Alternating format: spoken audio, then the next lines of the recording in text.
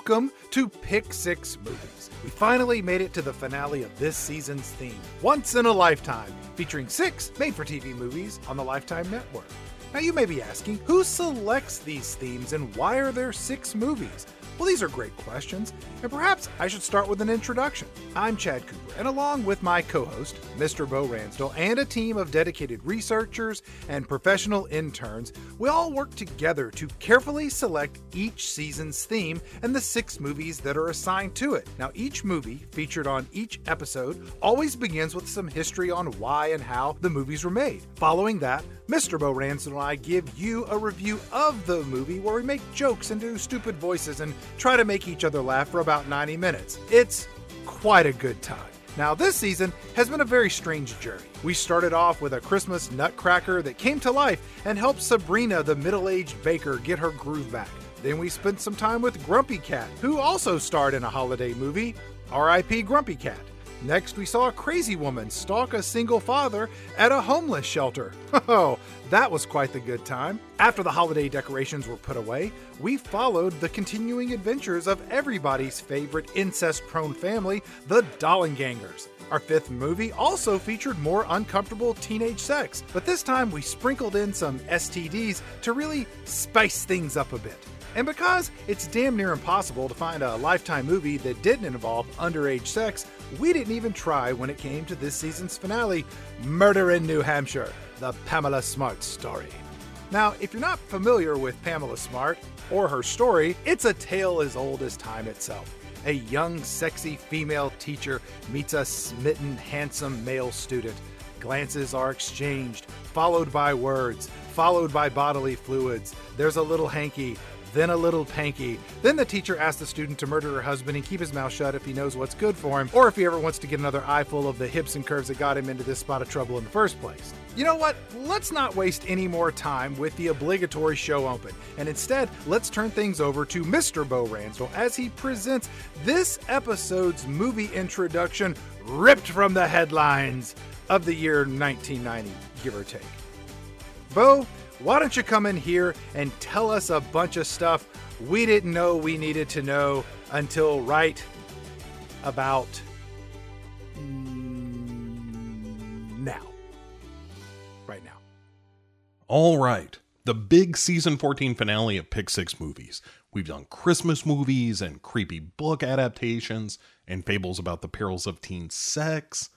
So how do we go out with a bang? I have the perfect movie. And the introduction will be amazing. You should do... But let me stop you right there, Pick 6 Bot.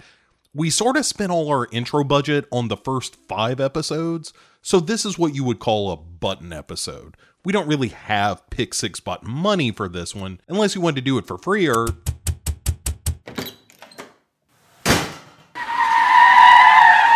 Alright. Well, I guess I'm on my own then. Let's just go through the old Lifetime catalog, see what jumps out. Let's see, Prosecuting Casey Anthony, Natalie Holloway, Mendez the Blood Brothers, Girl in the Box, Drew Peterson Untouchable. These are all movies based on horrible murders and abductions.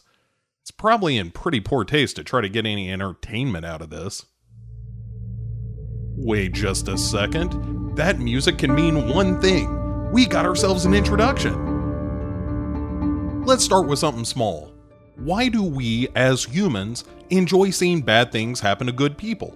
What is it about us that makes us revel in the tragedies of others? Well, for one thing, it's wired in us. Way back when we were just speechless primates, it was an awareness of danger that allowed us to procreate and create more speechless primates. We made enough of them, and enough time passed, that we grew some pretty sophisticated brains.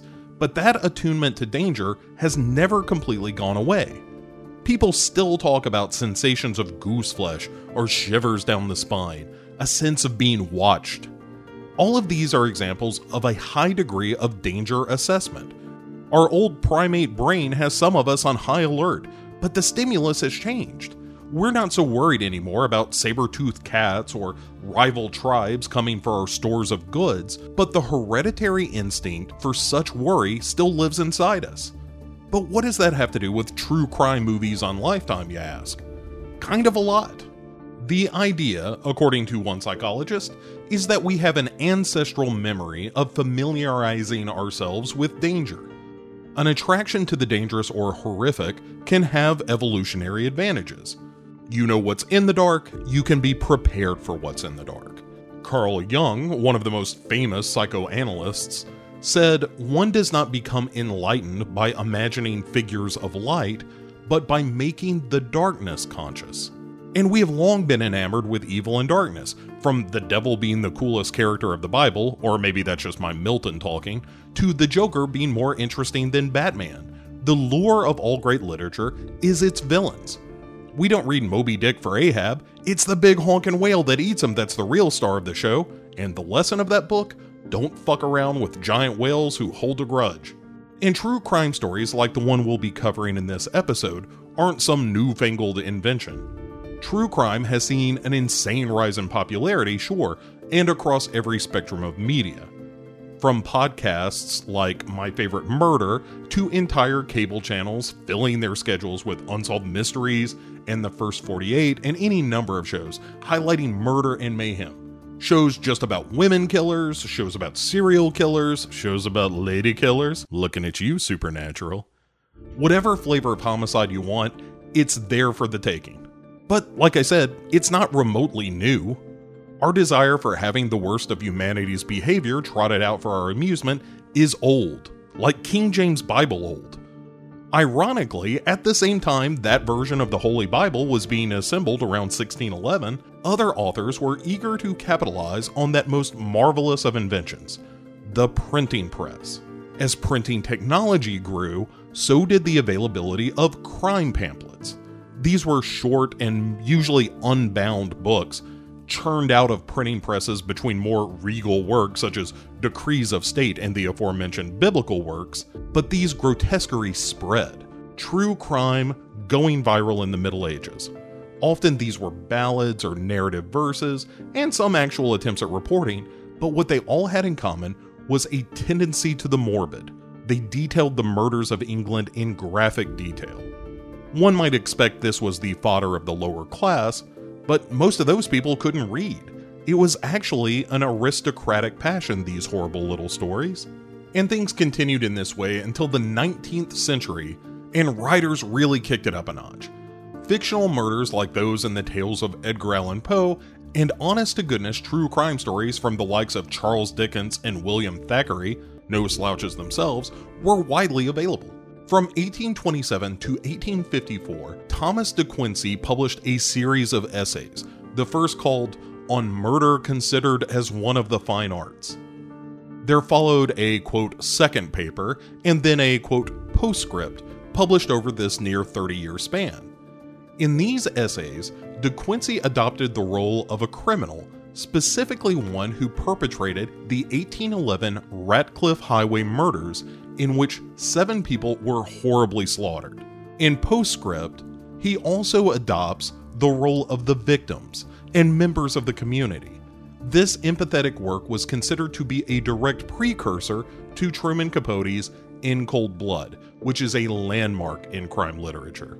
Like Capote's book, De Quincey's work suggests there is an element of complicity in society's hunger for news of the violent and the macabre. And then there was the rise of the detective story, established by that poor Baltimore poet Edgar Allan Poe and carried further by the likes of Arthur Conan Doyle and spurred on further by a number of real-world memoirs of the very first detectives. Books cataloging the methods of crime solving and new scientific methods of detection were bestsellers along with their fictional counterparts. And then came one of the early great true crime stories. On a summer night in 1892, Andrew Borden and his wife Abby were found hacked up with an axe. The primary suspect was their daughter, Lizzie Borden. Her trial was OJ-level mania. Newspapers competed for sensationalist retellings of the murder, while others tried to remain cool and purely factual. No matter what, readers devoured the daily updates, and when Lizzie Borden was acquitted, everyone had an opinion. Was she a murderess who got off scot-free, or an innocent woman, now infamous in the public eye as the woman who got away with murder? Books were written after about the effect of the media on the trial, and put a pin on that one, kids. To this day, there are Christina Ricci starring television shows about Lizzie Borden. And somewhere underneath it all is a tragedy of 2 actual people who were killed in their kitchen. Now, is it wrong to base our entertainment on real tragedy? We've been doing it for hundreds of years. If it's a sin, it sure ain't a new one. And after the media firestorm that was the Lizzie Borden affair, newspaper outlets understood that they could sell a gazillion more copies if you included some spicy stories. You've probably heard the old newspaper adage, if it bleeds, it leads. The 50s saw a spike in newspaper and print magazines that focused on the worst of human behavior as well, and in present day, about 25 to 30% of every television show deals with crime, real or imagined. From Law & Order to Dateline, the murder buffet is open and people are gorging themselves. Now, one might argue that we only watch because it's what's on. And what are we gonna do, not watch television? What are you, stupid? And also, that stuff gets made because we want to watch it. A true crime writer named Harold Schechter proposed that stories of murder and criminal behavior are necessary for our society.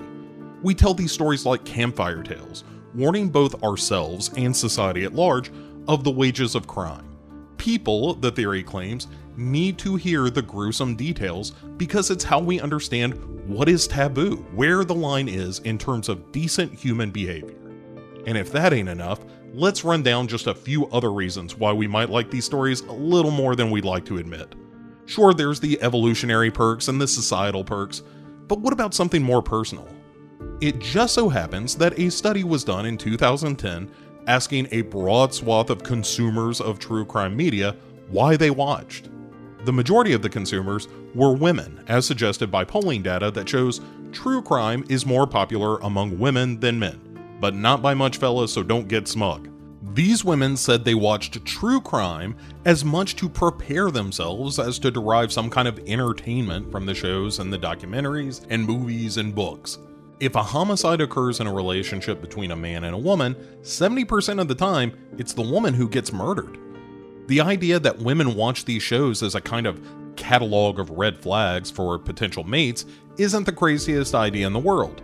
Men are far more likely to commit a violent crime than a woman, to the tune of about 20% more likely for any general crime.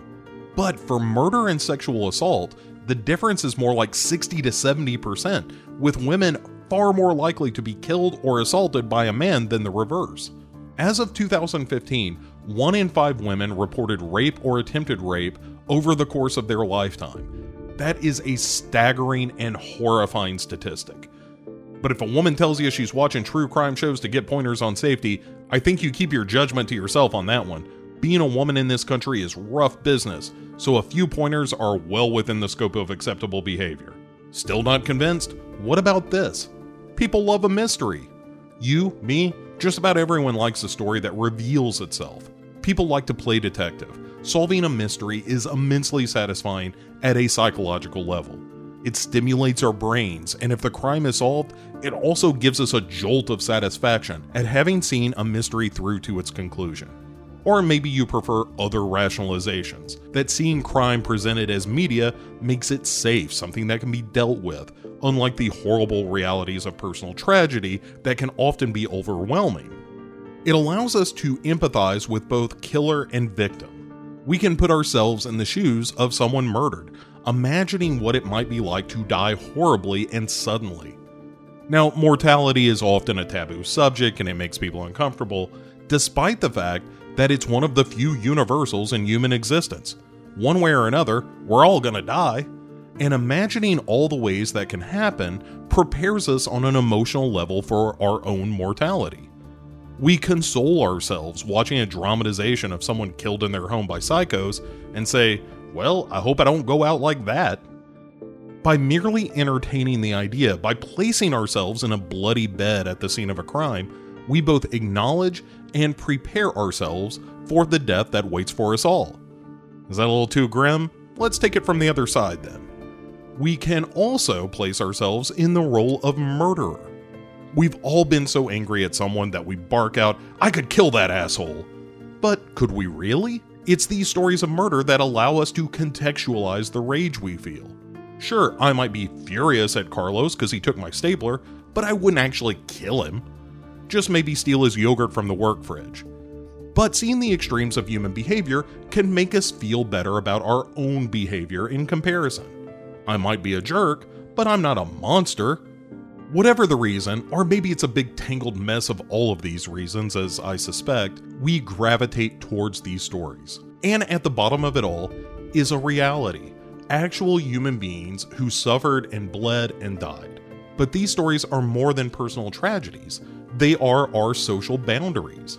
Tales of those who wandered too far beyond the social fences. They are transgressors, and we must know their stories so that we don't repeat them. We tell them to each other the way our ancestors drew on cave walls, or told stories around a fire, or printed pamphlets of loose paper detailing horrific crimes.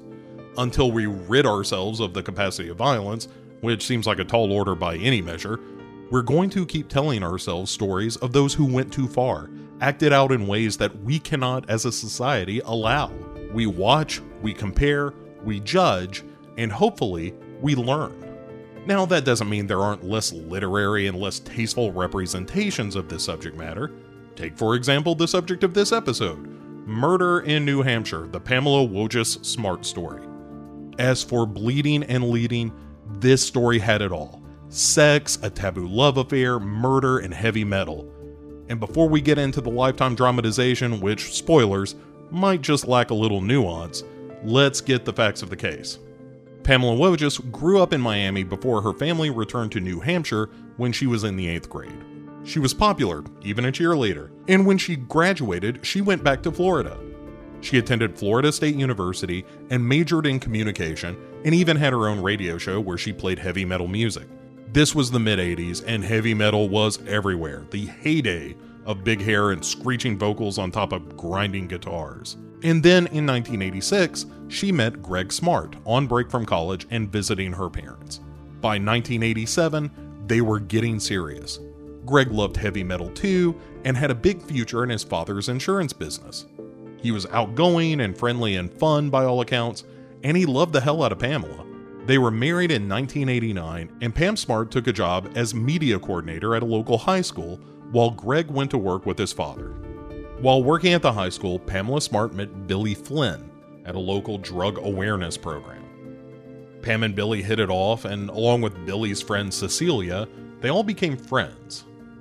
On May 1st, 1990, Greg Smart was murdered by Billy Flynn with the help of 3 friends, but Billy himself admitted he was the one who pulled the trigger. The scene was staged as a robbery. The investigation was aided by the father of one of the suspects, who brought the suspected murder weapon to the police ahead of any arrest when he was made aware of the suspicion surrounding his son.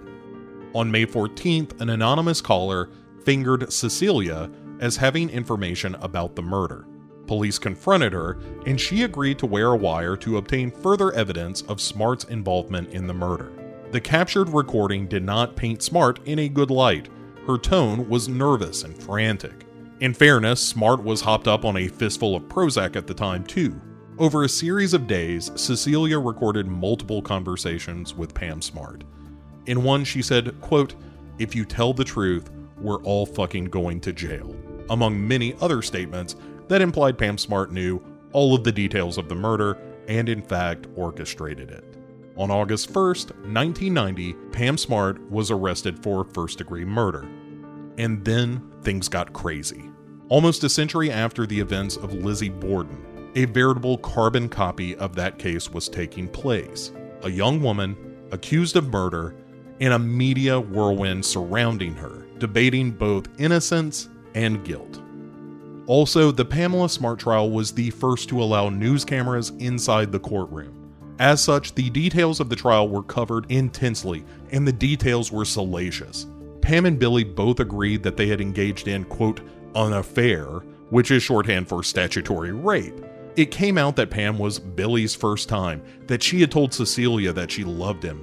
When she broke off the relationship, aka a series of statutory rapes, Smart claims that Billy took this as a sign that Greg was standing between them and happiness, and he acted alone in the murder.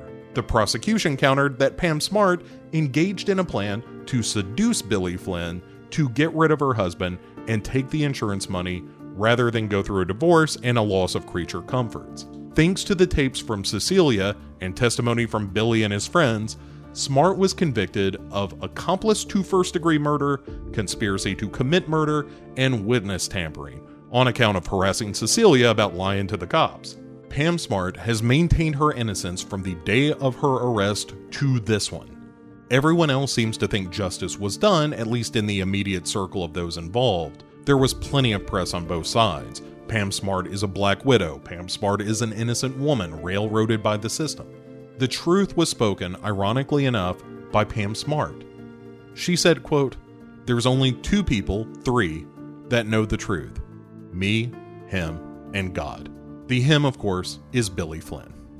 She has never shown any sign that she sees how she played any sort of role in Greg Smart's murder, nor does she suggest that her relationship with Billy was wrong. Perhaps she has constructed this lie for herself so thoroughly that she's grown to believe it, or she is, in fact, a victim, as much as Greg Smart ever was, if that's the truth. But what is the truth of it? Like Pam Smart said, only 3 people know for sure. But enough screwing around. There's only 2 people who know how this show's gonna go, and it's time to get the second one in here to talk about this Lifetime crime saga. Chad loves these movies. Ladies and gentlemen, masters and maidens of metal, it's 1991's Murder in New Hampshire, the Pamela Wojcik Smart story.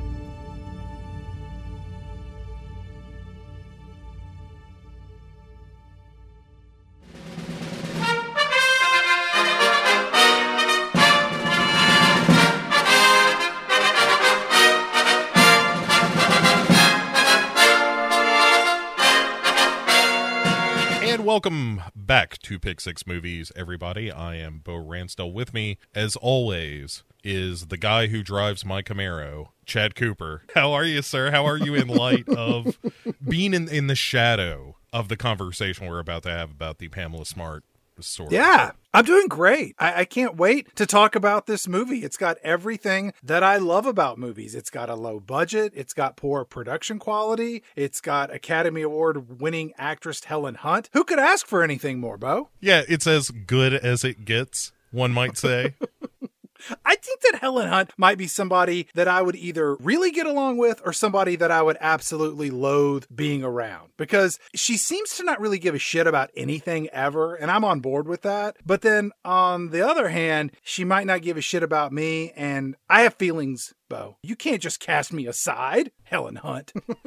I think I would get along with her. I'm a big fan of a low-budget movie from, I want to say it was like mid-'80s, but it could have been early 90s, called Trancers. Okay. In which Tim Thomerson, who you may remember as a stand-up comic from the Comedy Store docu-series, he starred as a character named Jack Death, who was sent from the future back in time, and I don't want you to think this is some Terminator thing, Chad.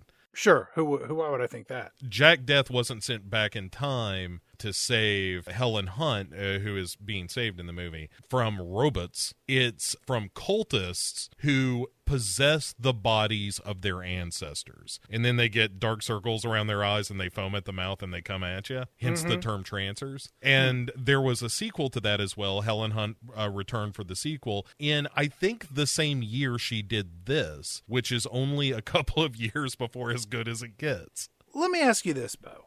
Yes, please. Does Helen Hunt fall within the list of famous women that Bo Ransdell considers to be his type? Because I know you like Laura Linney. Yeah, Laura Linney is my type. Everyone is familiar with your childhood crush on Elizabeth Shue and the associated restraining orders. Now expired, Chad. Now expired. You once mentioned how Alison Brie will put a twinkle in your eye, but I just wonder, does Helen Hunt have a place in your heart like all of these others? Not really. No, I don't mind Helen Hunt, but no, she is not. She is not my type. Not in the way that your Laura Linney's are. So she won an Oscar for As Good as It Gets in 97. And then earlier in her career, she was in the movie Twister, which, Bo, we should do a season all about weather movies. We should call it Whether or Not. Right? Oh, that's we could have not Twister and Here I come. You can't hide. we could have Hard Rain and The Fog and Little Miss Sunshine. Snow Dogs. This practically writes itself. Perfect Storm, Gone with the Wind, The Hurricane, Winnie the Pooh and the Blustery Day, Godzilla versus the Smog Monster. Honestly, people, that's pretty much a peek behind the curtain of how we come up with seasons. We think of something stupid and then, grab a half dozen movies and some lame pun to give it a title, and then we're off to the races. Yeah, it helps if you can fit in a Godzilla versus the Smog Monster, which is undeniably the grooviest Godzilla movie. So after Miss Helen Hunt wins an Oscar in 98, As Good as It Gets comes out in 97. She gets a statuette a year later. And then 2 years later, she appears in 3 movies opposite 3 of the biggest stars in Hollywood during the early aughts. She was in Pay It Forward with now infamous creep Kevin Spacey. Mm-hmm. She was in What Women Want with now infamous creep Mel Gibson. Mm-hmm. And she was, albeit briefly, in Castaway with world famous American treasure Tom Hanks in both his jumbo size and skinny size forms. That's like 2 Hankses. I know. Or maybe just 1.5. It depends on how you do the math on that one. Yeah, you're right. And she has a really interesting arc in that she did like a lot of TV and TV movies, and then she did some B movies. And I mean, it's kind of the Hollywood story, right? Like she worked her way up to being in big blockbuster movies. And it's as if the world was like, maybe not. And then you see that the movies she's in kind of fall, not necessarily in quality. She is, in some cases, doing, I'm sure, really good work. But it kind of declines in terms of stature, of like how big the movie is. She was in Mad About You prior to all of that, which was wildly popular. And that was a spinoff of the TV show Friends, which, fun fact, I think I've seen maybe 3 episodes of that show ever. The only one I remember is somebody opened up a can of soda and there was a finger in it. Maybe. That's probably true. Here's what I remember about Friends, which is not very much. Like, I think I watched the whole thing when it was originally on the air. And then I had a friend of mine recently say that they rewatched Friends, and the thing that they were struck most by in the rewatch is how terrified everyone on that show is of being called gay. So if you've been rewatching Friends, ladies and gentlemen, let that stick in your noggin. There are YouTube videos where people go in and remove the laugh track from Friends, and it's haunting. Because everything is sarcastic, and then they stare at each other after they say it. I should watch some of that. That sounds really good. But yeah, Helen Hunt is an interesting character to show up in this movie. But it's also weird because you see her sort of at the not quite peak of her rise, but it's like she's on her way to the top. And then you get a couple of B actors slipped in. You get a little Herman Hessman. Who, people will, I'm sure know as Dr. Johnny Fever from the classic series WKRP in Cincinnati, which of course had not 1, but 2 of the greatest sitcom songs in its opening and closing credits. And then you slip in a little Larry Drake, a little villain from Darkman, Dr. Giggles himself. And I'm like, man, these are guys who are kind of on the way down while Helen Hunt is on the way up. You got the mom from the Waltons. And you got the guy who played the White Shadow. He's in it. I'll take your word for it. I'll point them out when they show up here in a few minutes. Now, before we peel away the layers of this awful, awful movie, I feel compelled, because our lawyer said that we had to say this, Pick Six Movies in no way condones the terrible crimes that were committed and the subsequent pain and suffering of those primarily responsible for this terrible act of humanity and the psychological scars that have yet to heal due to the writing, production, and broadcast of Murder in New Hampshire, the Pamela Smart story. Because, Bo, as we made our selections for this season, I was quite weary of doing a movie that dramatized a real crime, because we make stupid jokes about all of these movies, and I have some remnants of human decency and pieces of a soul roaming around inside of my body, according to that gypsy that I talked to, and I don't want our goofy podcast to make fun of real human suffering. So if anybody thinks that we're ignoring the tragedy at the center of this movie's story, we are not. All our good-natured jabs and barbs are meant for the people who made this movie and not those who were actually part of the source material. Legal disclaimers disclaimed. On to the snarky archery and the make-funnedness. Excellent. Well, Chad, let's jump right into it, because and I think you're right. We're focusing on this goofy movie because, ladies and gentlemen, this movie is goofy as shit. Yes. So we open up on a pretty sweet old muscle car in a parking lot. In the year 1990, because this movie hit the airwaves of the Lifetime Network on September 24th, 1991. This guy was shot in the head May 1st, 1990. Like a year and a half later, they cranked out this movie. Hell, the trial of Pamela Smart didn't start till March 22nd of 91. It was 2 weeks to wrap that up, and they cranked this shit out in 4 months. How it didn't have Roger Corman's name on it or those two Israeli Cannon cousins is mind-boggling. Look, first of all, Corman would have done this in 4 days flat and brought it in well under budget. Let us not besmirch the good name of Roger Corman. He would have debuted it in the parking lot after the verdict was read. The premiere would have been at a Blockbuster, that old joke. Obviously, like, again, she was arrested in August of 90. Yeah. From the time she was arrested, a year later, they've got the story, the sordid tale of love gone bad. And look, I didn't mean for this to happen.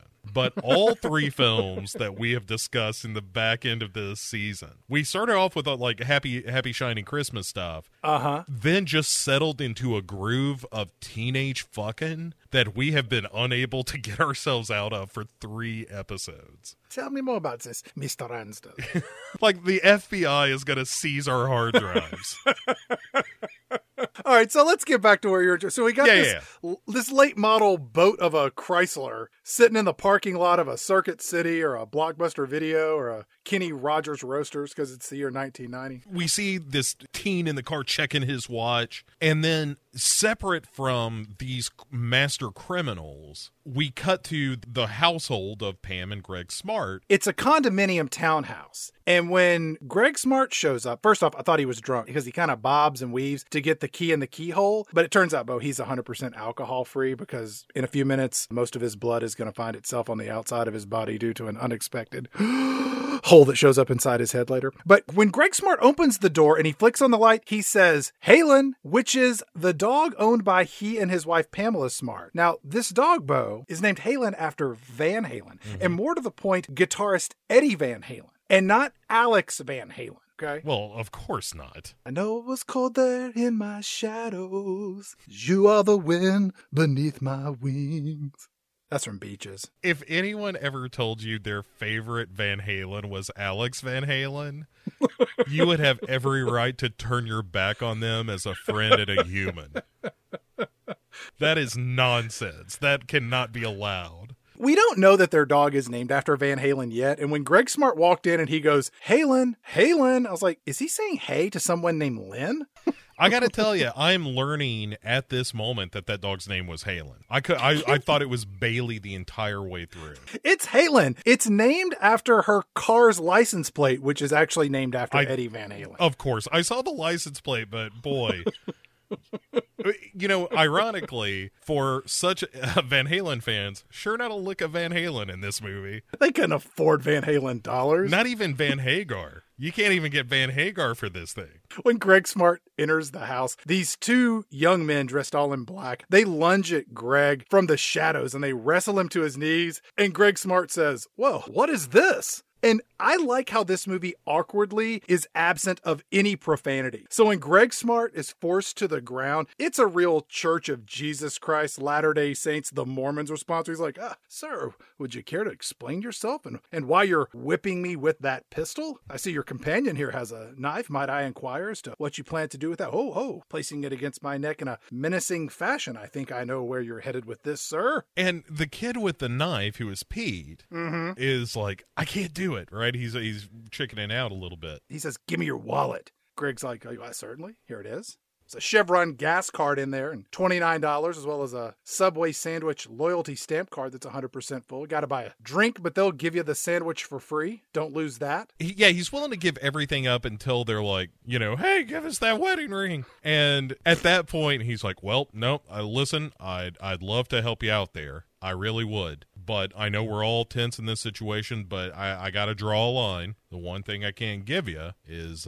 this ring. That's awful special. That's my wedding ring. Look, Bo, I'm a happily married man, and my wedding ring is an important symbol of the marriage between my wife and I. But if someone comes into my house and puts a knife to my throat and wants my wedding ring, guess what? Here you go. You want some family heirlooms? Take them. Here. Anything else in the house you want? You know what? It's all yours, buddy. I want to live to see another sunrise. All right? 100%. You know what's worse than being robbed? Being fucking dead. That's a million times worse than robbed. You can tell people about the time you got robbed. You can't tell people about the time you fucking got shot in the head. Greg Smart refuses to give up his ring, and he's like, well, fellas, if I give you my ring, I got to tell you, my wife, Pamela, she's going to kill me. And they're both like...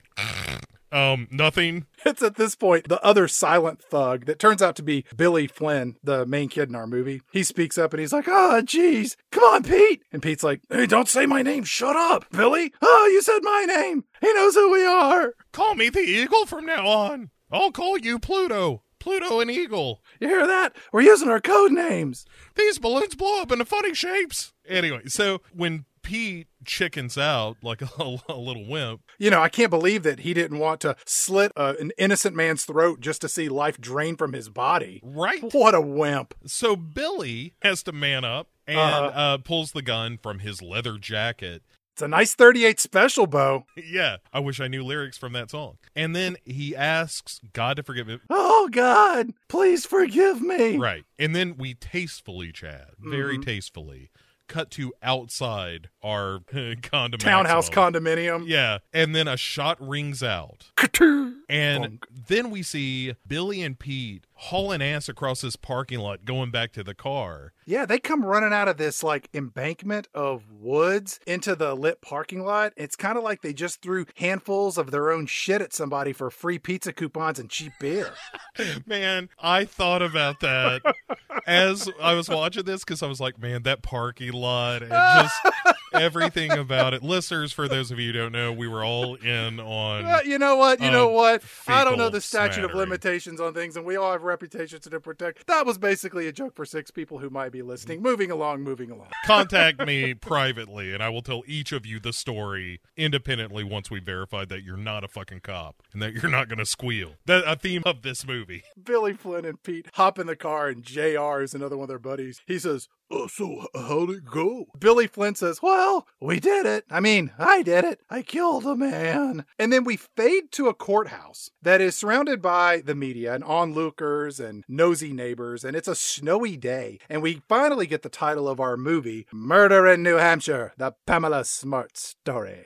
And as the snow is falling, I'm thinking the filmmakers had to be extremely pleased or completely pissed off that it was actually snowing on the day of filming. Right. This is pre-Lifetime having fake snow technology that they use in all their Christmas movies. If it was today, it'd be shot in August, and there would be CGI-ish snow on top of 2 of the cars. But it's everywhere. It's on top of the vans and the bushes and the tree limbs. It's real snow. That's nice. Yeah. It's fortunate. And then we cut inside. Oh, yes. Where Dr. Johnny Fever is giving an opening statement. He's the prosecuting attorney. Explaining, ladies and gentlemen, I've got to tell you here, before we kick off the news on the 10s, Pam Smart seemed like the perfect teacher. Billy here was forming a crush on her. The next thing you know, murder. That's right, murder on the 5s. I'll be back at the bottom of the hour with more of your verdicts. The camera pans over to Helen Hunt portraying Pamela Smart, and she's sitting alongside defense attorney Dr. Giggles. Right. But it's kind of strange to have 2 attorneys who are also doctors going head to head in such a high-profile case such as the Pamela Smart murder trial. Yes, but one is a dentist and one is clearly a doctor of love.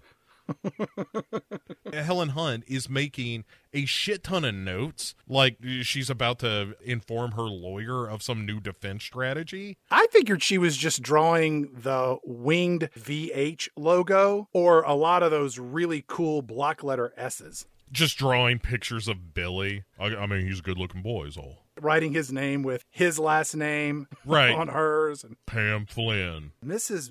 Billy Flynn. Mrs. Pamela Billy Flynn. Mrs. William Flynn. Like that. Pamela Smart Flynn. How about that? She's scribbling away with Dr. Giggles, and Johnny Fever is like, ladies and gentlemen, she not only encouraged this affair with Billy, she threatened to break up with him just so she could get him to murder her husband, letting him know that if he was out of the picture, then their affair could continue. That was just another moment of manipulation for Pamela Smart. I think you're going to find her guilty. More on that at the quarter hour. We cut to a 2-story home from the 1980s. Just think the Home Alone house, but in New Hampshire. It's got more mature evergreen trees for landscaping. And this movie does a terrible job of not telling us where we are, but it also exceeds those inabilities of quality storytelling by neglecting to tell us when we are. Because most movies, unless it's like a Tarantino film, they progress forward in time. And when not doing so, they let us know that we're in a flashback or we've shifted geographic locations. But this movie does none of that. It has no budget for post-production title work. The audience will figure it out. Greg Smart's alive, we're in the past. If we're in a courtroom, we're in the present. Get back in there and start editing. And it's Helen Hunt, I think at her house. It was the second time through. I was like, oh, that's where she lives. It's Pamela Smart's house. Yeah. And she's lying on her bed wearing headphones and she's listening to what else? Heavy metal music, probably Van Halen. And then the phone rings and Pamela Smart just ignores it. So her mom answers the phone downstairs. And then we cut to Greg Smart, who now has this long, roady hair down to his shoulders. Mm-hmm. And Greg Smart says, hello, ma'am. Can I interest you in some term life insurance? That's a joke. It's me, Gregory Smart, your daughter's boyfriend. I hope I didn't upset you with my ruse, Mrs. Pamela Smart's mother.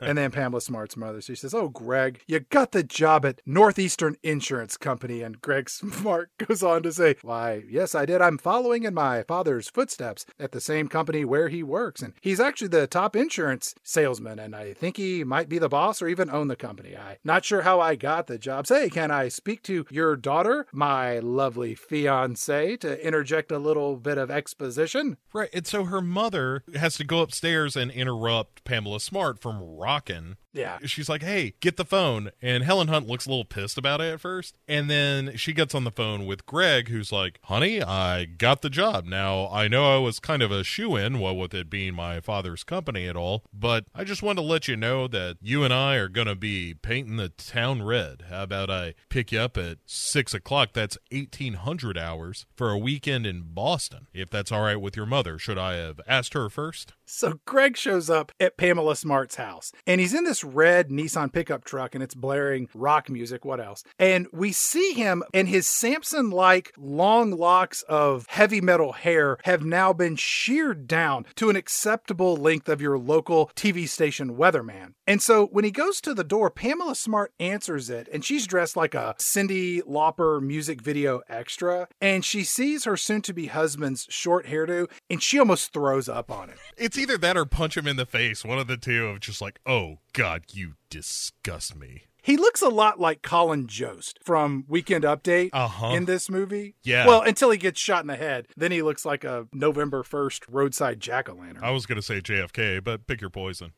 Greg Smart says, well, look here, Pamela. I know I look a little different. I'm more respectable, one might say. But I've got a grown-up job starting on Monday. And, well, please don't think me a bit queer, but I've stuffed some of my cut hair in this envelope as a gift for you. And Pamela Smart says, I don't want your hair in an envelope. I want it on your head. And Greg Smart says, oh, this hair's not from my head. It's an envelope full of my pubic hair. I should have clarified that. My, as they say, bad. And he kind of puts a tag on this by saying, I may look like Donald Trump, but I still feel like John Bon Jovi. Or is it Jonathan Bon Jovi? He's out of the White House. They kicked him off Twitter. And even when reviewing a movie that is almost 30 years old, somehow we cannot escape him. It's really funny. I was like, boy, just when you least expect it, huh? Like, Trump is like fucking Jaws, just silently cruising through the waters, ready to strike when you least expect it.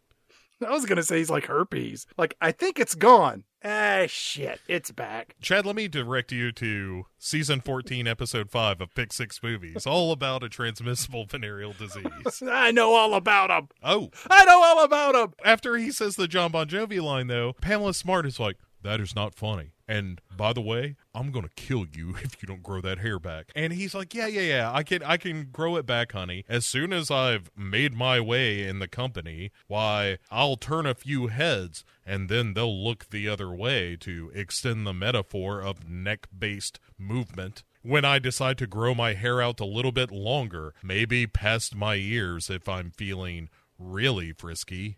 And plus, come along, Pamela. You don't wear your spiked heels and your sequined bustier at your job at a high school, do you, Pamela? And so Pam Smart, she's like, all right, I'll be back. So she goes inside her house to get her go bag for their weekend getaway. And she's up in a room that's covered in posters of like Judas Priest and Van Halen and Whitesnake and whatever the hell shit rock she listens to. And she kind of cranks up the music and she just sort of zones out as she says goodbye to the carefree days of her youth. And as I watched this, I thought, you know what? I did the exact same thing when I was 17, but it was to Weird Al Yankovic's parody song Lasagna. Let's give minor credit to the film in that what they establish here is that Pamela Smart as a character in this film just never matures. She just never gets out of high school. She never becomes an adult. There's, her mother, in fact, says, I'm really happy about Greg getting this job because that means he's growing up a little bit, and that's a little something both of you could use. It doesn't really land that metaphor or that theme real well, but it's there. There is something there in the movie. But then we cut back to Johnny Fever. Of course. Gentlemen and ladies of the jury, I just got to ask you here before we get into a little Led Zeppelin. What kind of person would kill her husband of 11 months and then coolly cover up her guilt with his family? What kind of woman is Pam Smart, many of you may be asking yourself? A dangerous one. And by dangerous one, I mean the next single, hot off the last record from Toto. We'll be back in 15 with a little more news and a little more of your requests. As Dr. Johnny Fever goes on and on about traffic and weather on the nines, we see Greg Smart's parents looking very angry, because their son Greg Smart was shot in the head. We then cut to a hotel room where Pamela Smart and Greg Smart are going to have getaway weekend sex. And Greg Smart has lit enough candles in this hotel room to make both Sting and Kenneth Branagh jealous, season 3, episodes 5 and 2, respectively. Greg Smart, he presses play on this shitty little portable cassette tape mini boombox player, and what sounds like a Bryan Adams demo starts coming out of the speakers. And as these two slow dance in the hotel room, we then immediately cut to their wedding day, and rice is getting tossed in the air, and they run down the stairs of the church, and they climb in a limousine. And Pamela Smart gets into the limo, and then for some reason, her mother-in-law is right beside her at the door of this limo, and Pamela Smart says to her mother-in-law, Greg Smart's mom, thank you for making me feel so much you're part of your family. I feel closer to you than I do my own parents. And I want you to know I will personally never do anything to harm your son in any way. I, Pamela Smart, will not harm him ever. Me, Pamela, I will not be the one to cause any physical harm to your beloved son, Greg. And then we cut to Pamela Smart's parents, who, as I mentioned earlier, the mom is Mrs. Walton from the Waltons, and then the dad is Mr. The White Shadow from the TV show The White Shadow. He was also Mr. Hank Hooper on 30 Rock, the one who took over Cabletown, if you watch that show. And Greg Smart's mom, she says to her new daughter-in-law, Pamela Smart, you're part of our family, Pamela Smart. We love you. Now, you two go have some fun. And you know what I mean? Wild, sweaty, freaky, consummative sex that is not frowned upon by the Lord. You take my boy there and you ride him like a bronco, huh? Don't want you coming back without a grandkid or two in the oven. Yes, ma'am. Yes, ma'am. I will do that. I will try to break him in twain. And then comes one of my favorite scenes in the whole movie. Yeah, that's pretty good. Where we cut back to the home of the parents, Judy and Bill, I think. No, it's the townhouse condo that we saw earlier. Oh, okay, because it's their house? They're surrounded by their wedding gifts, and Pamela's there, and Greg's parents are joining them for afternoon day drinking. To show off vacation pictures and whatnot, Greg is telling a really questionable story about talking the, quote, natives into letting him onto some secret beach. AKA scored some weed on the beach, which, by the way, is how a lot of horror movies start. Let's go to this place no one knows about. Anyway, Greg's mom is like, look at all these gifts. I swear, if we'd had all this when your father and I got married. And Helen Hunt is like, yeah, I've been going through a list of all the relatives and putting together a little bit of a spreadsheet here. I think you might find some of this information useful and interesting. I calculated the cost of what everything is worth on this computer printout. And it says here that the most expensive gift was given by my side of the family. And the average of gift cost was also on my side of the family, on that side of the ledger. Now, your family is what we call a bunch of cheap bastards. Those numbers are misleading. Least expensive gift and averages only tell part of the story. We need to know total value of gifts received. She left an important figure out. If Greg's family gave twice as much in total value, game over. Who cares about lowest cost and averages? Her figures are misleading. We have a set of alternate percentages here, and we are confident that this information is accurate,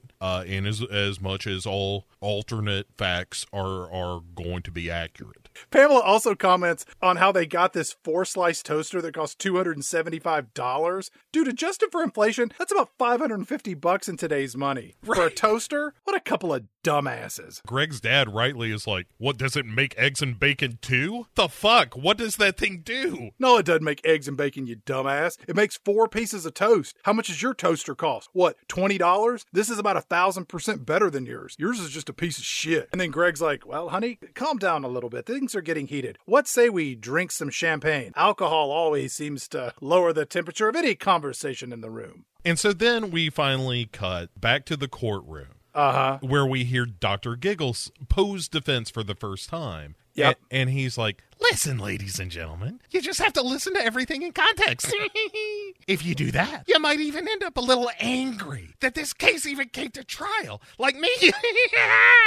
We flash back in time from the court case, and we see Greg Smart, and he's doing his dishes, and Pamela Smart storms into the house, and she's all up, and she's like, well, I didn't get that job at Channel 9. I'm not good enough to be their stupid news person. Stupid news station wouldn't know stupid news talent if it bit them in their stupid ass. I'm going to rot in the stupid school system teaching kids how to plug in stupid VCRs. And Greg tries to console her. He's like, well, honey, you're talented. Maybe it's the fact that you stand with a very broad stance like a man, and you sound like a man, and you beat up other men like a man. But you know what? I'm going to leave before I get punched. So Greg goes off to his job to sell door-to-door insurance. And then we cut to the school gymnasium where Pamela Smart is now volunteering as a school counselor facilitating a drug awareness program.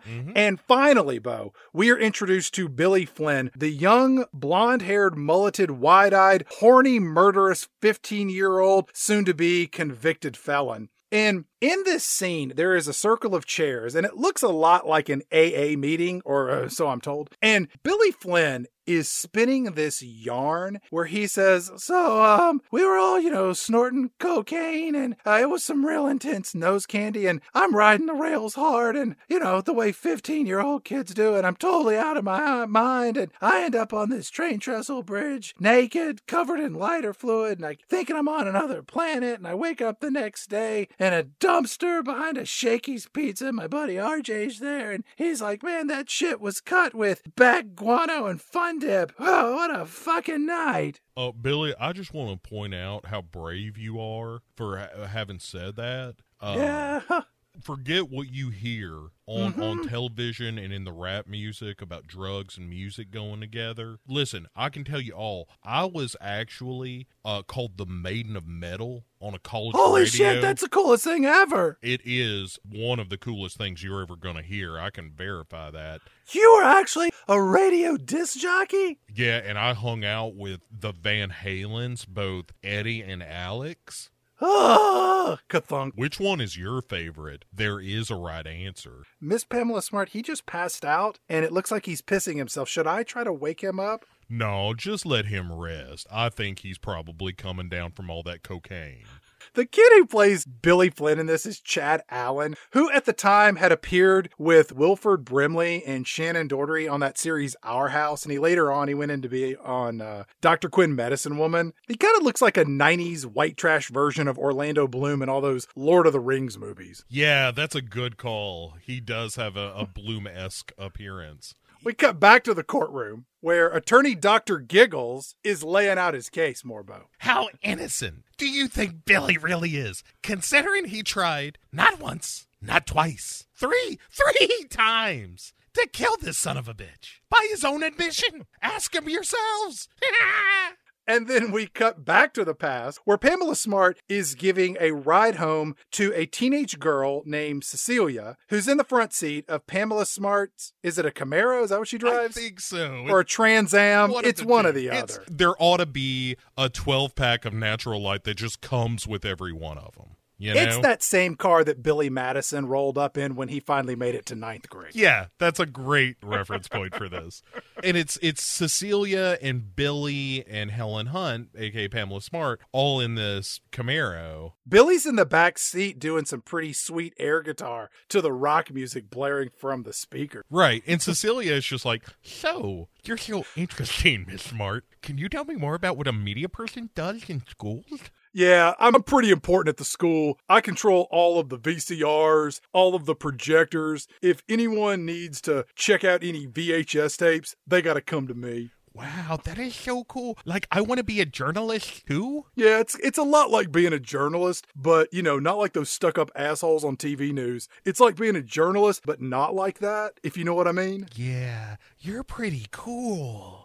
Say, is your house over here? Maybe I could drop you off. And then Cecilia says, keep in mind, she's taking 2 kids home from a drug awareness rehabilitation information session. And Cecilia's like, yeah, you can just drop me off right here on the street corner. My house is around here somewhere. And you're like, is she a prostitute? Or is she dealing drugs or both? I think it's more a matter of, like, her parents, if they see her in a Camaro, they're going to be like, hey, did you bring some money for drugs? Where were you? Were you at a job? Do you have any money? We would like some drugs, please. Billy climbs out of the backseat and into the front seat of the car. And as he's getting in, he takes a gander at Pamela Smart's legs and her short skirt. And Pamela Smart says, do you play guitar, Billy Flynn? I like to, but it makes my fingertips skirt hurt.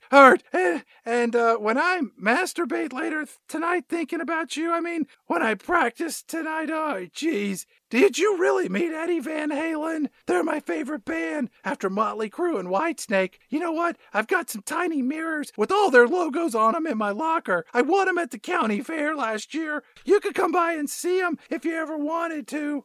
Yeah, that sounds pretty cool. I think I might do that sometime. Listen, it is true about Eddie Van Halen. I guess I could tell you about that.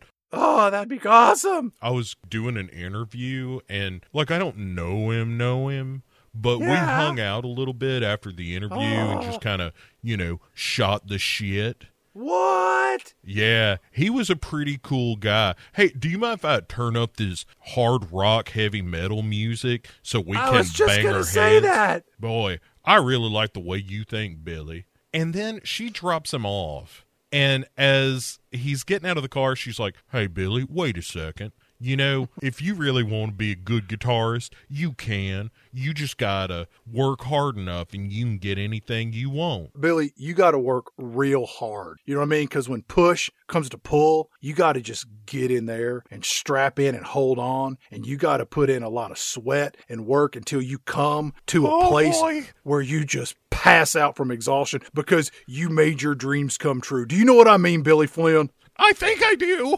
Do you have a t-shirt or a biology textbook that I can hold over my crotch to hide the erection I now find myself having in my pants?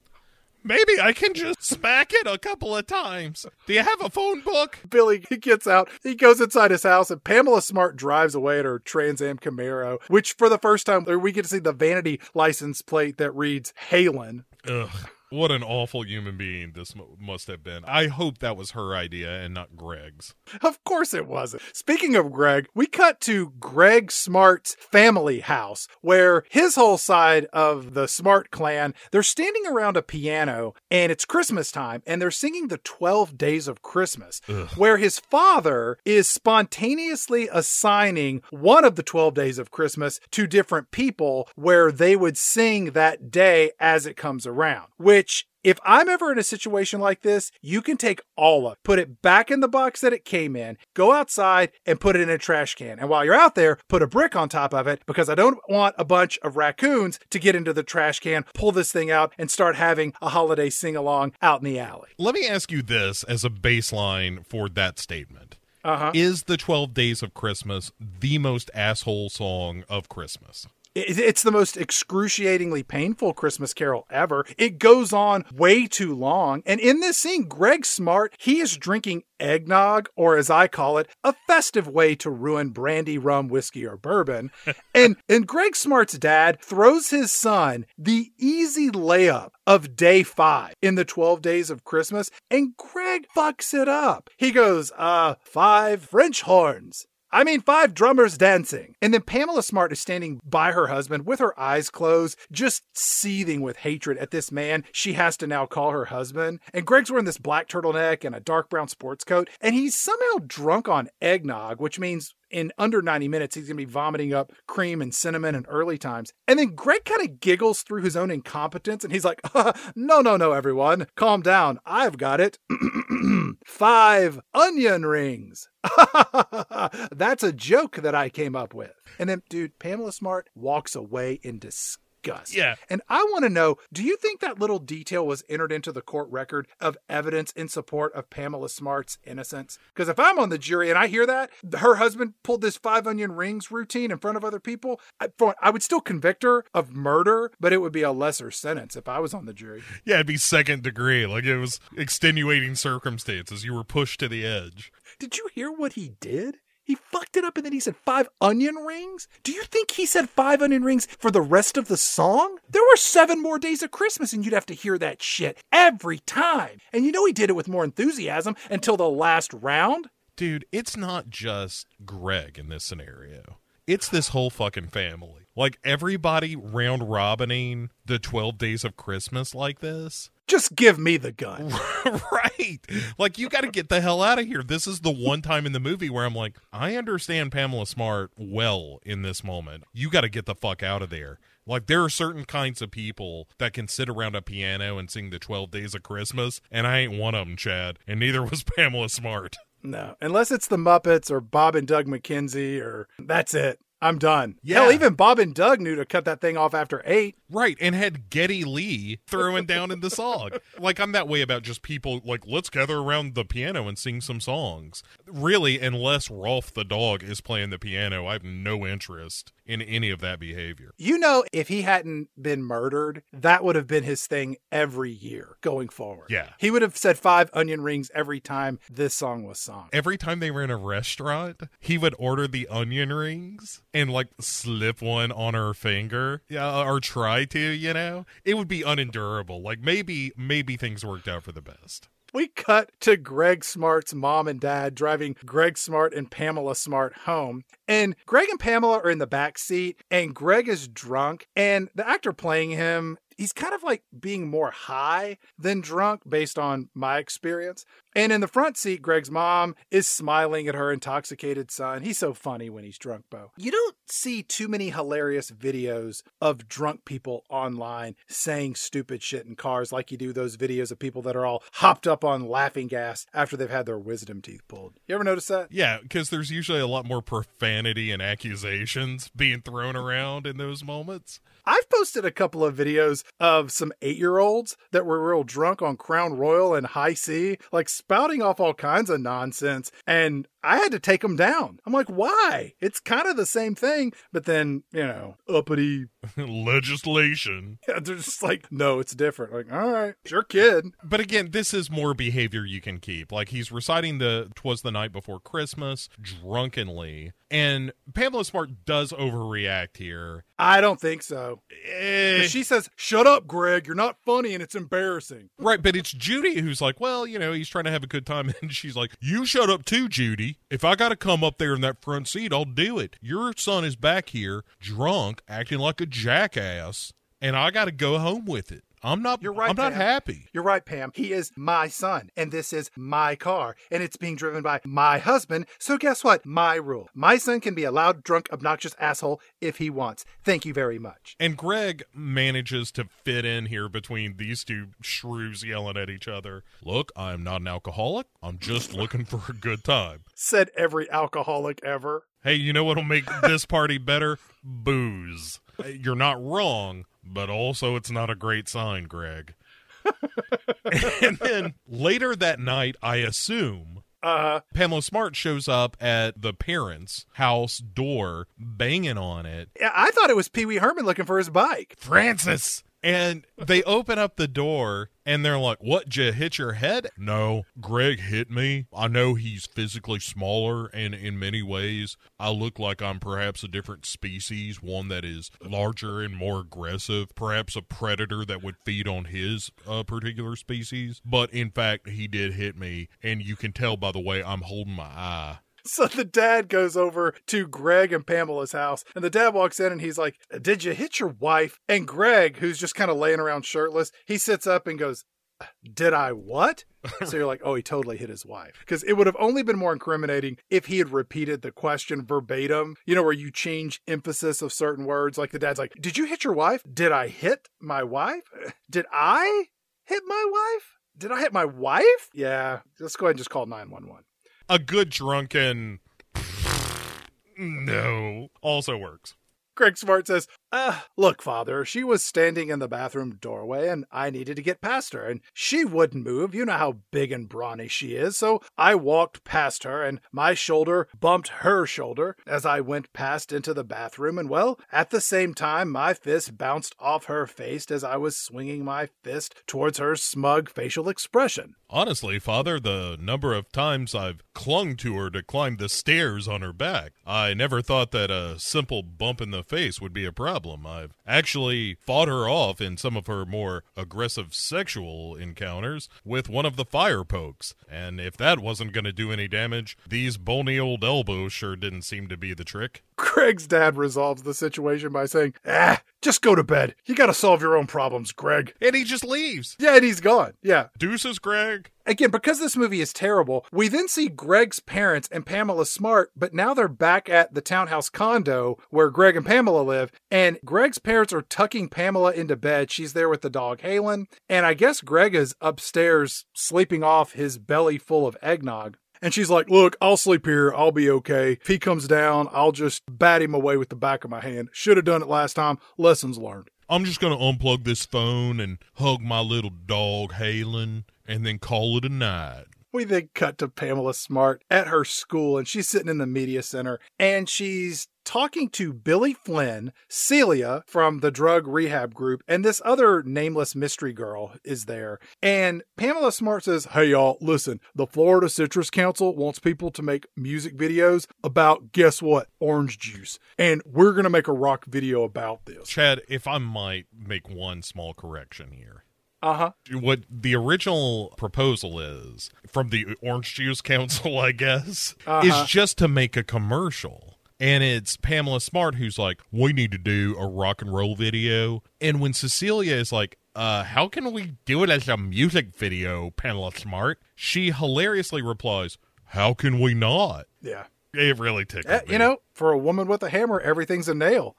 She's going to nail Billy Flynn. Ew. Oh, we can use the school's equipment. That is tax deductible. We'll workshop some ideas. It's going to be a real group kind of effort, except if there's a trip to be won, y'all ain't going to go. It's going to be me and my husband. But we'll split some cash prize money if you want. And by we, I mean me and my husband. We'll split that cash money. Y'all aren't getting shit. You're not getting the trip. You're not getting the cash. Well, you can help me make this. The question is moot. I get the money. I get the car. And Billy is like, yeah, that sounds great. How about we all jump in? And then they agree to meet in a couple of days for some brainstorming, you know, break the story, plot out some beats, get the theme right. As Celia's walking away, Pamela's like, Celia, hey, could you come here for a minute? I was thinking you could be my intern. Are you a student at this school? Oh, or do you work at a college? Anyway, it doesn't matter. You can just show up and help me out because you've got substance abuse problems, and I don't know anything about you, so I think you'd be a perfect fit to help me. Oh my God, that sounds so great. As my first official intern act, I should probably tell you, Billy has a major crush on you. Oh my God, you're gonna make me blush. I know, he's so cute. So we cut to Pamela Smart, Celia, and random nameless girl number 3, all dressed up like Wilma Flintstone and Barney Rubble, and they're beating oranges with caveman clubs while Billy Flynn films them with this jumbo-sized VHS video recorder, and things get real out of control, and orange juice is flying everywhere, and Pamela Smart asks Billy Flynn, hey Billy, will your mom let me come inside and take a shower in your house, preferably the shower in your bedroom? And then Billy Flynn just passes out. Whoa! Thunk. And so cut immediately to her coming out of the shower into Billy's room, apparently, which is just wallpapered with posters from metal bands and shit. Oh my God, it's like being back in my bedroom at my parents' house. He and we were soulmates. We're so simpatico. I like the way that his posters are all crooked and that you can see just enough of the Def Leppard Hysteria poster to know what it is, but you don't see the words Def Leppard or Hysteria on it. Downstairs, Billy Flynn is talking with his mom. Hey, look, Mom, me and Mrs. Pamela Smart are going to go out to a dance club, but Celia's going to be there, and I'm not going to be home for dinner because I'm a rebel and I do cocaine or something. His mom is rightly like, I don't know. This sounds a little shady. I'm out of here. You're not the boss of me. Well, I mean, you are, but you're not the boss of me. He throws if Dad were alive, he'd let me go. You're like, whoa, Billy, you went to the nuclear option right away. The if Dad were alive? His mom looks at him and is like, what do you mean if Dad were alive? Your father lives in Cleveland. He's in the den. Hello, Billy, I'm in here. Not for long. We cut to the club where Pamela Smart and Billy Flynn are dancing. He's in his leather jacket and chains. She's in her denim skirt and tube top. Celia, our third wheel, sits off to the side of the dance floor watching disapprovingly as these two dry hump each other. We cut back to school and Billy Flynn is sitting outside Pamela Smart's office waiting for Celia to leave. As she exits, Billy enters the office and Pamela Smart says, hey Billy, you said your neighbor has a photo developing service. Will you drop this roll of film off for me? I mean, I know I could drop it off pretty much at any grocery store, pharmacy, 1-hour photo booth, in every sketchy shopping mall parking lot around town, but it's an excuse to see you again. Also, Billy, do you ever, think about me? Like, think about me? Oh, boy. He just passes out. One thing about this scene, as Billy enters, you get both a boom mic and the shadow of the boom mic dipping in.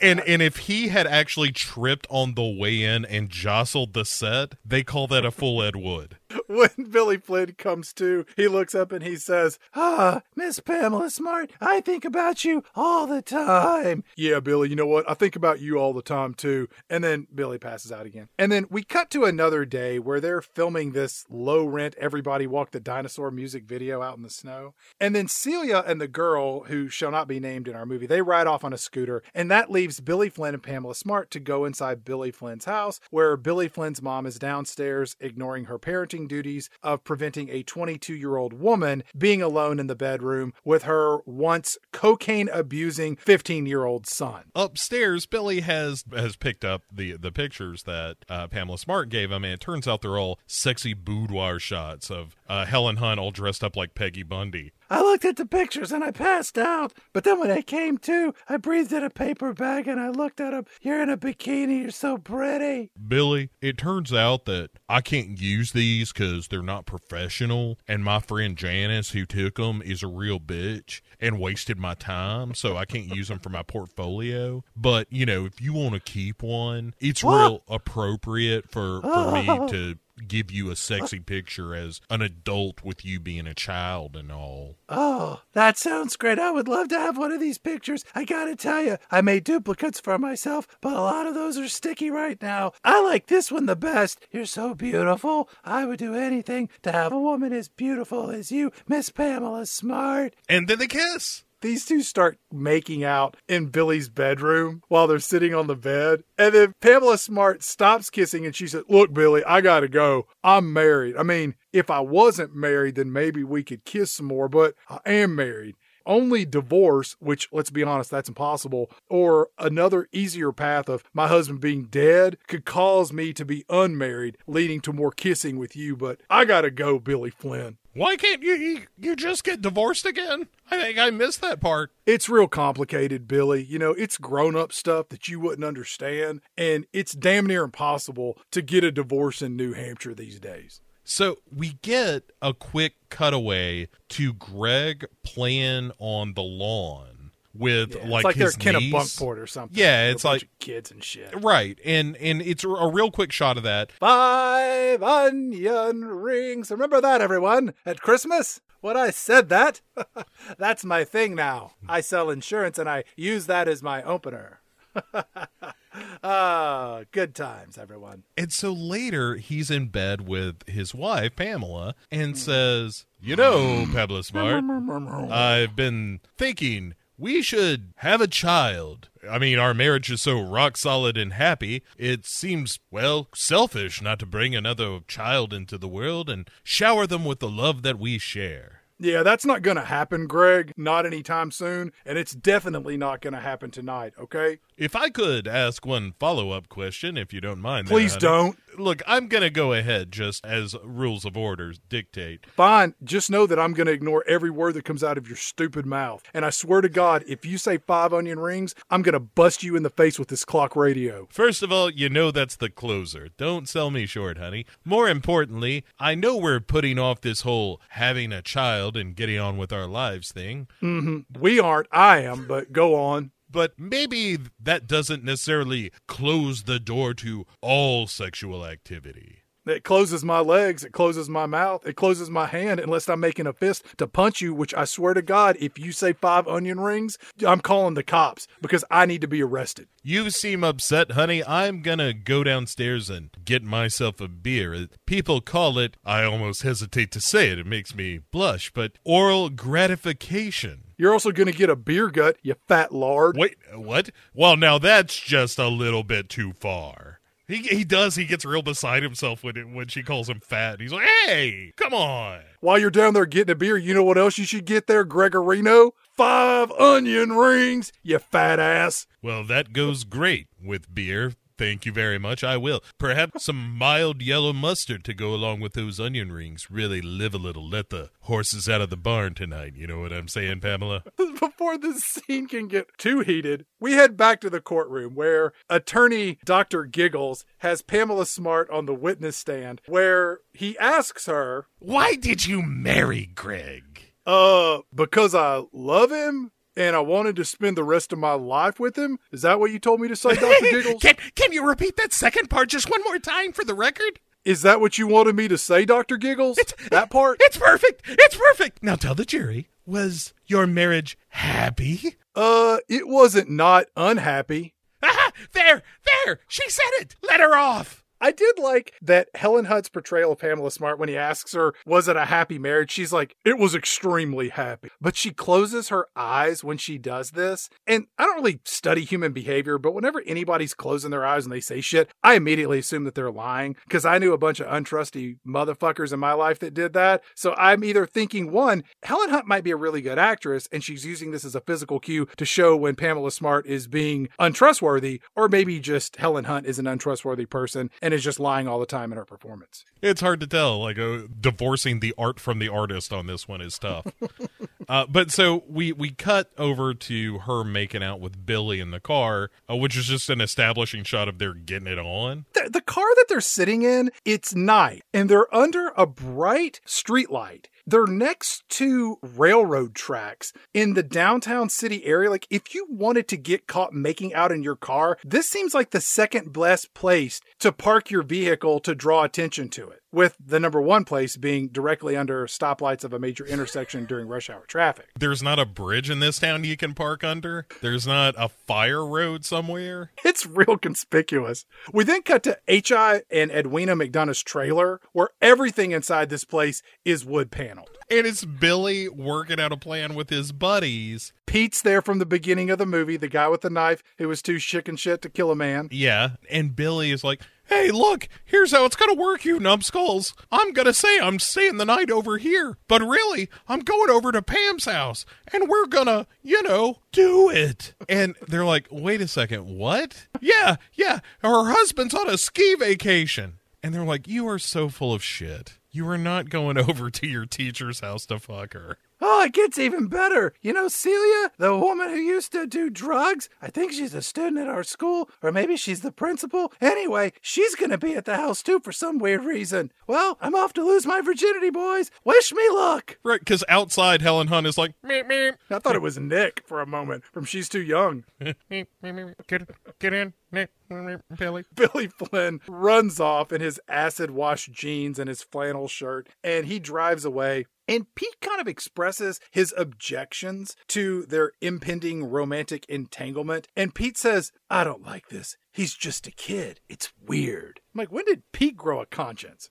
Right. He was going to kill a guy with a knife 3 days ago. 3 days in the future. Yeah. It doesn't add up because his character shouldn't be the hesitant one. If he's going to be in the room with a knife, like, you still got to have some balls to hold a knife to somebody's throat and pretend like you mean it. Anyway, we cut over to the House of Sin, where it's Cecilia and Billy and Helen Hunt watching some Maxim video for a minute. I thought it was like some Fredericks of Hollywood PG-rated lingerie show. This is the limitations of Lifetime, right? In theory, they're watching porn, but you can't show that. It looks like someone from Falcon Crest going to bed. Like doing a sexy little dance before they get into the duvet. Pam Smart and Billy Flynn, they excuse themselves and go upstairs to the bedroom where there's a bunch of lit candles. And Pamela Smart starts undressing Billy Flynn, and she's wearing a little nightie. And honestly, once they're topless from the waist up, you can't really tell Pamela Smart from Billy Flynn with their mass of matted blonde hair and their pasty white skin. That's what makes it sexy.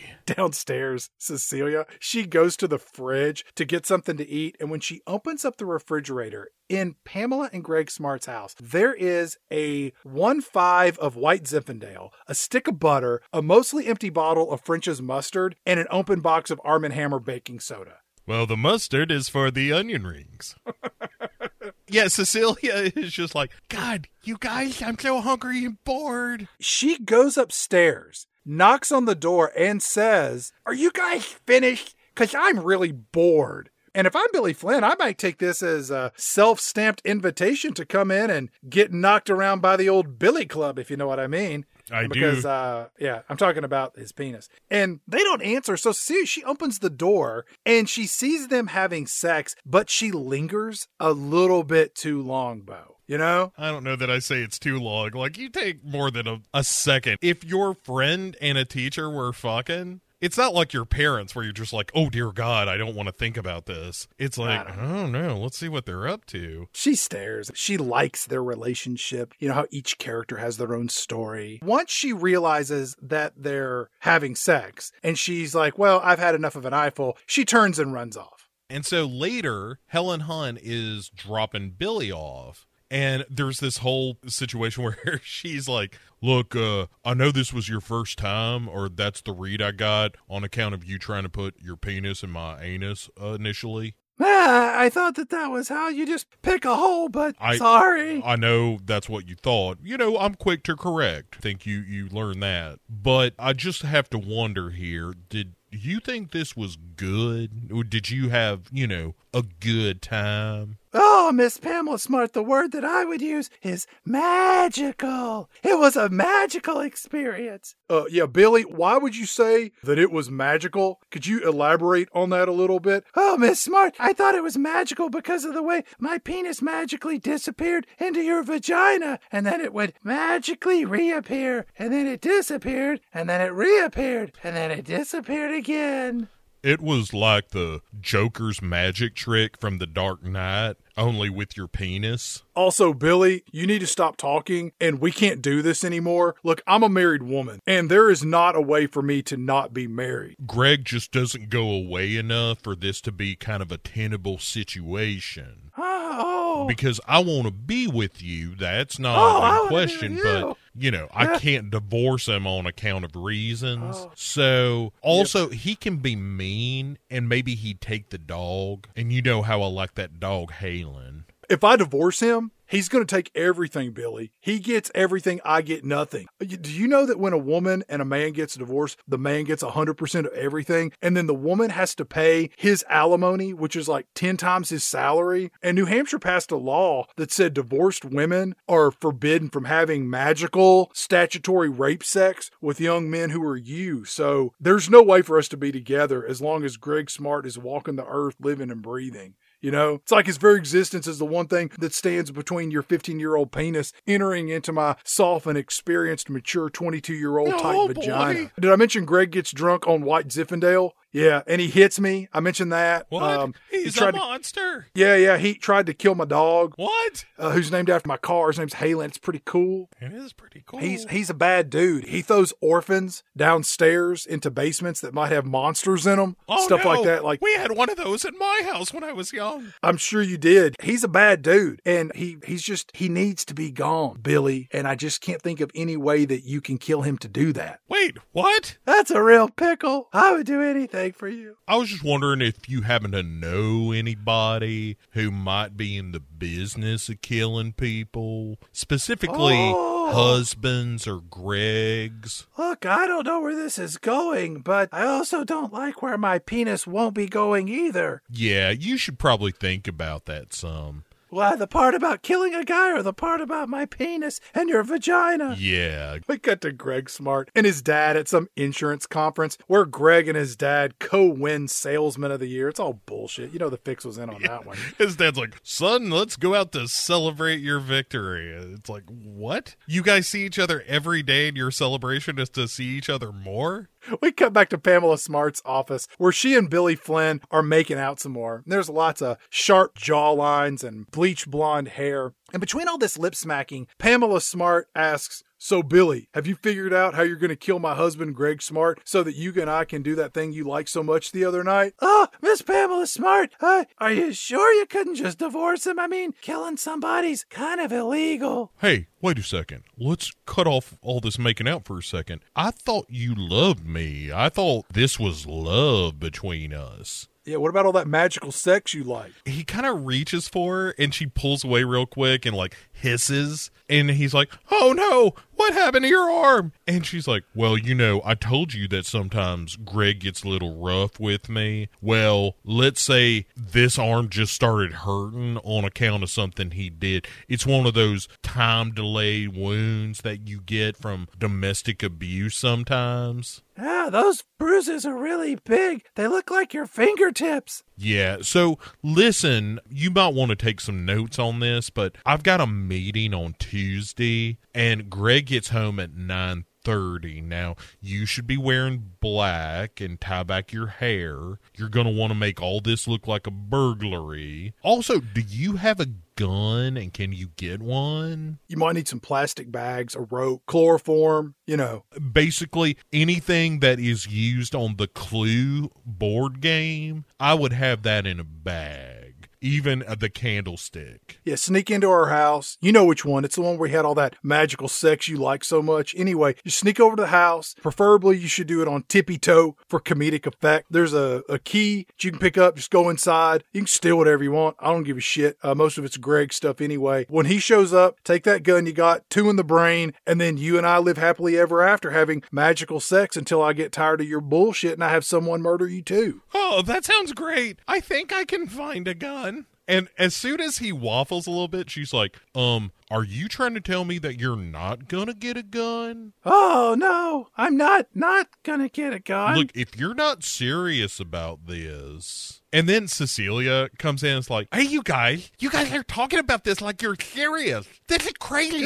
Are you seriously talking about killing your husband, Greg Smart? That's crazy. Hey, Cecilia, how about you turn the volume down a little bit? We're just trying to figure out how we can be together, you know? We're in love. She actually says, yeah, Cecilia, that's exactly what we're talking about. We need to find a way for us to be together. Why don't you leave us alone and let us get to our premeditation of this murder of my husband, Greg Smart? Okay, sure. I'll leave you alone, but you guys aren't really going to kill your husband. That's crazy. Yes, we are. I just told you that, stupid. I told you the whole... Guess My who's not door- killing their husband? My Celia, teacher, Mrs. do you see these Smart. 2 tape recorders? How I'm recording this right now? I'm going to mail one of these to your house so that you have evidence of me plotting to kill my husband by means of this idiot child. She literally has this conversation with him with the door open, Celia 4 feet away. And she's just like looking in there like, what the what? Yeah, and I'm sure Cecilia is looking at a couple of other kids who are waiting to come in. Can you guys hear this? Excuse me for 1 second.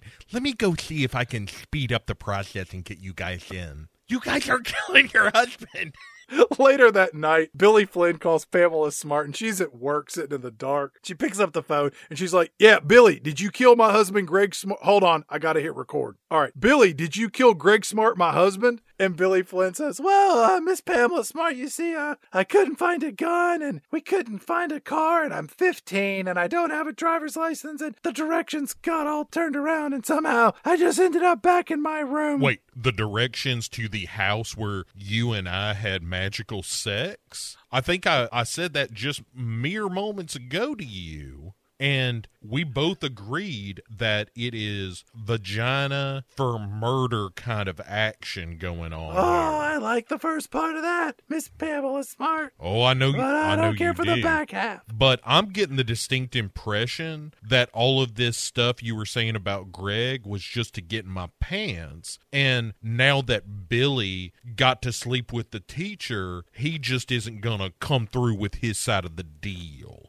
You know what, Billy? Pamela Smart's Panty Paradise is now closed, and it's also rated R, and you got to be 18 years old to enter, or you got to be accompanied with a parent or guardian. Can I sneak in? Can I buy a ticket for another vagina and sneak into that one? Oh, boy. We are through, Billy Flynn. Click. And she hangs up, and then the phone immediately rings, and Pamela Smart, she just stands up and walks out of the office, leaving Billy to be all crazed up by his first dip in the skinny dipping hole that is her vagina.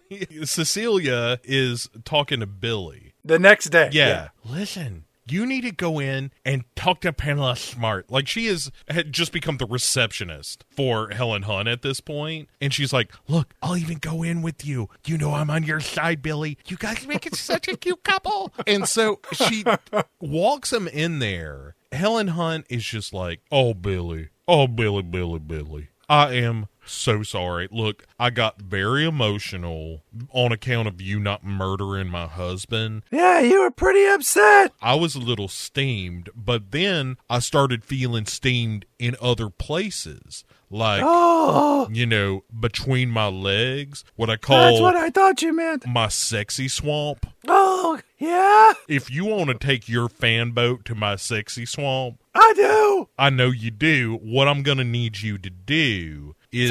Say it, anything. I'm going to need you to take another swing at this. Oh, shit. I got another meeting at the end of April, so you have another chance to dive headfirst into Lake Pamela.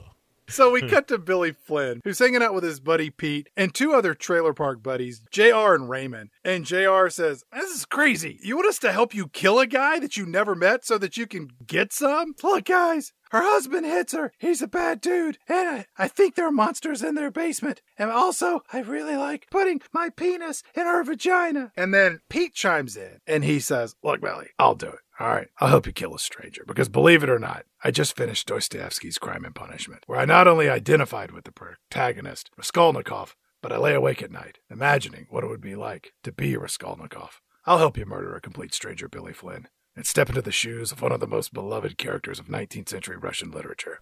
And one of the kids is like, whoa. Before you actually, murder somebody, let me ask you this question. Are you sure she wants you to do this? Oh, yeah, absolutely. She's asked me like 100 times. Want me to? She's making me. And one other thing, she said she'd give us $1,000 to kill this guy. I guess that's an important detail. I left that out because all I was thinking about was her vagina and me putting my penis back in it. So now it's time for our crack squad of assassins to take attempt number 2 at this. Yes. And they swing into action back in our parking lot at night. Billy grabs grabs a bag of clue weapons, one presumes, from his place. Right. And as this is happening, we also see Pamela Smart chatting with a colleague after a meeting. She's like, I'm sorry, I can't go get drinks and margaritas and maybe some spinach dip at the Rafferty's after the meeting tonight. I need to go get some stuff from my office, like phone calls about dead husbands. So I'll see you later, Gwen. She's at her off, and the phone doesn't ring. But then Billy and maybe Raymond show up at the school. They're just like,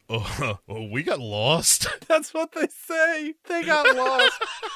It's my like second or third favorite part of the movie. It's just these two knuckleheads showing up and like, we couldn't find the murder. And Pamela Smart is just immediately like, that's fine. That is... Accidents happen. How about if I take you home? First we'll drop off Raymond, and then I'm going to tear you a new asshole, Billy. Yeah, she's real like calm and collected. But that storm is brewing. She pulls over that car after they drop off Raymond, and is just like, what in the hell happened? You got lost going to my house, you idiot. You're either a coward or you never loved me, all right? No. I either win the election or it's rigged. Do you understand how this works? Look, you make me sick, Billy Flynn. Get out of my car and avert your eyes from my Halen personalized license plate. You don't deserve to have your eyes grace the name of heavy metal's greatest guitar player. Get out of my dreams and get out of my car, Billy Flynn. Come on, Pamela Smart. You gotta give me a third chance, please. I can kill your husband. I won't let you down, Pamela Smart. I'll scream it from the rooftops. I'll kill your husband. Officer, can you hear me? Ah, yes, I can hear you, boyo. I'm gonna kill this lady's husband. Hi, off to jail you go. I love the fact that an Irish cop has somehow wandered into the movie. Ah, young love, I remember what it was like to be a wee bit tipsy and want to put my penis into a lass's vagina. Have a good time tonight, boyo. We killed all our lovers' husbands with potatoes, we did. That's what caused the potato famine. Killing all the husbands of our lovers. Pamela Smart kicks Billy Flynn out of her car and onto the street, and she peels out, leaving him all alone. Oh, man, this really went bad. I gotta cheese it. We get back to the trailer where Billy Flynn is there, and he's having a small meltdown in front of his friends Pete and Raymond or RJ or JR. Doesn't matter. And he's just talking about like, oh, man, if I lose Pamela Smart and I can't have sex anymore, I don't know what I'm going to do. I'm going to kill myself. And they're like, you could kill her husband. No, that's too much. I'd rather just kill myself. So Billy Flynn then rides his bike over to Pamela Smart's Trans Am where it's parked somewhere. And he taps on the window. He's like, Miss Pamela Smart, my two friends Pete and Raymond, they each want $1,000 to extinguish the life of your husband. I think I told you $1,000, and you can split that however you want. You can take less, or one person can take none at all. I really don't give two runny shits. But $1,000 is what you're going to get paid. Yeah, but to kill a guy, they felt that $1,000 each would be a more respectable amount of money. Well, you tell those two morons that they can think in one hand and shit in the other and see which one fills up first. They can either split the $1,000 I'm willing to pay, or they can get nothing.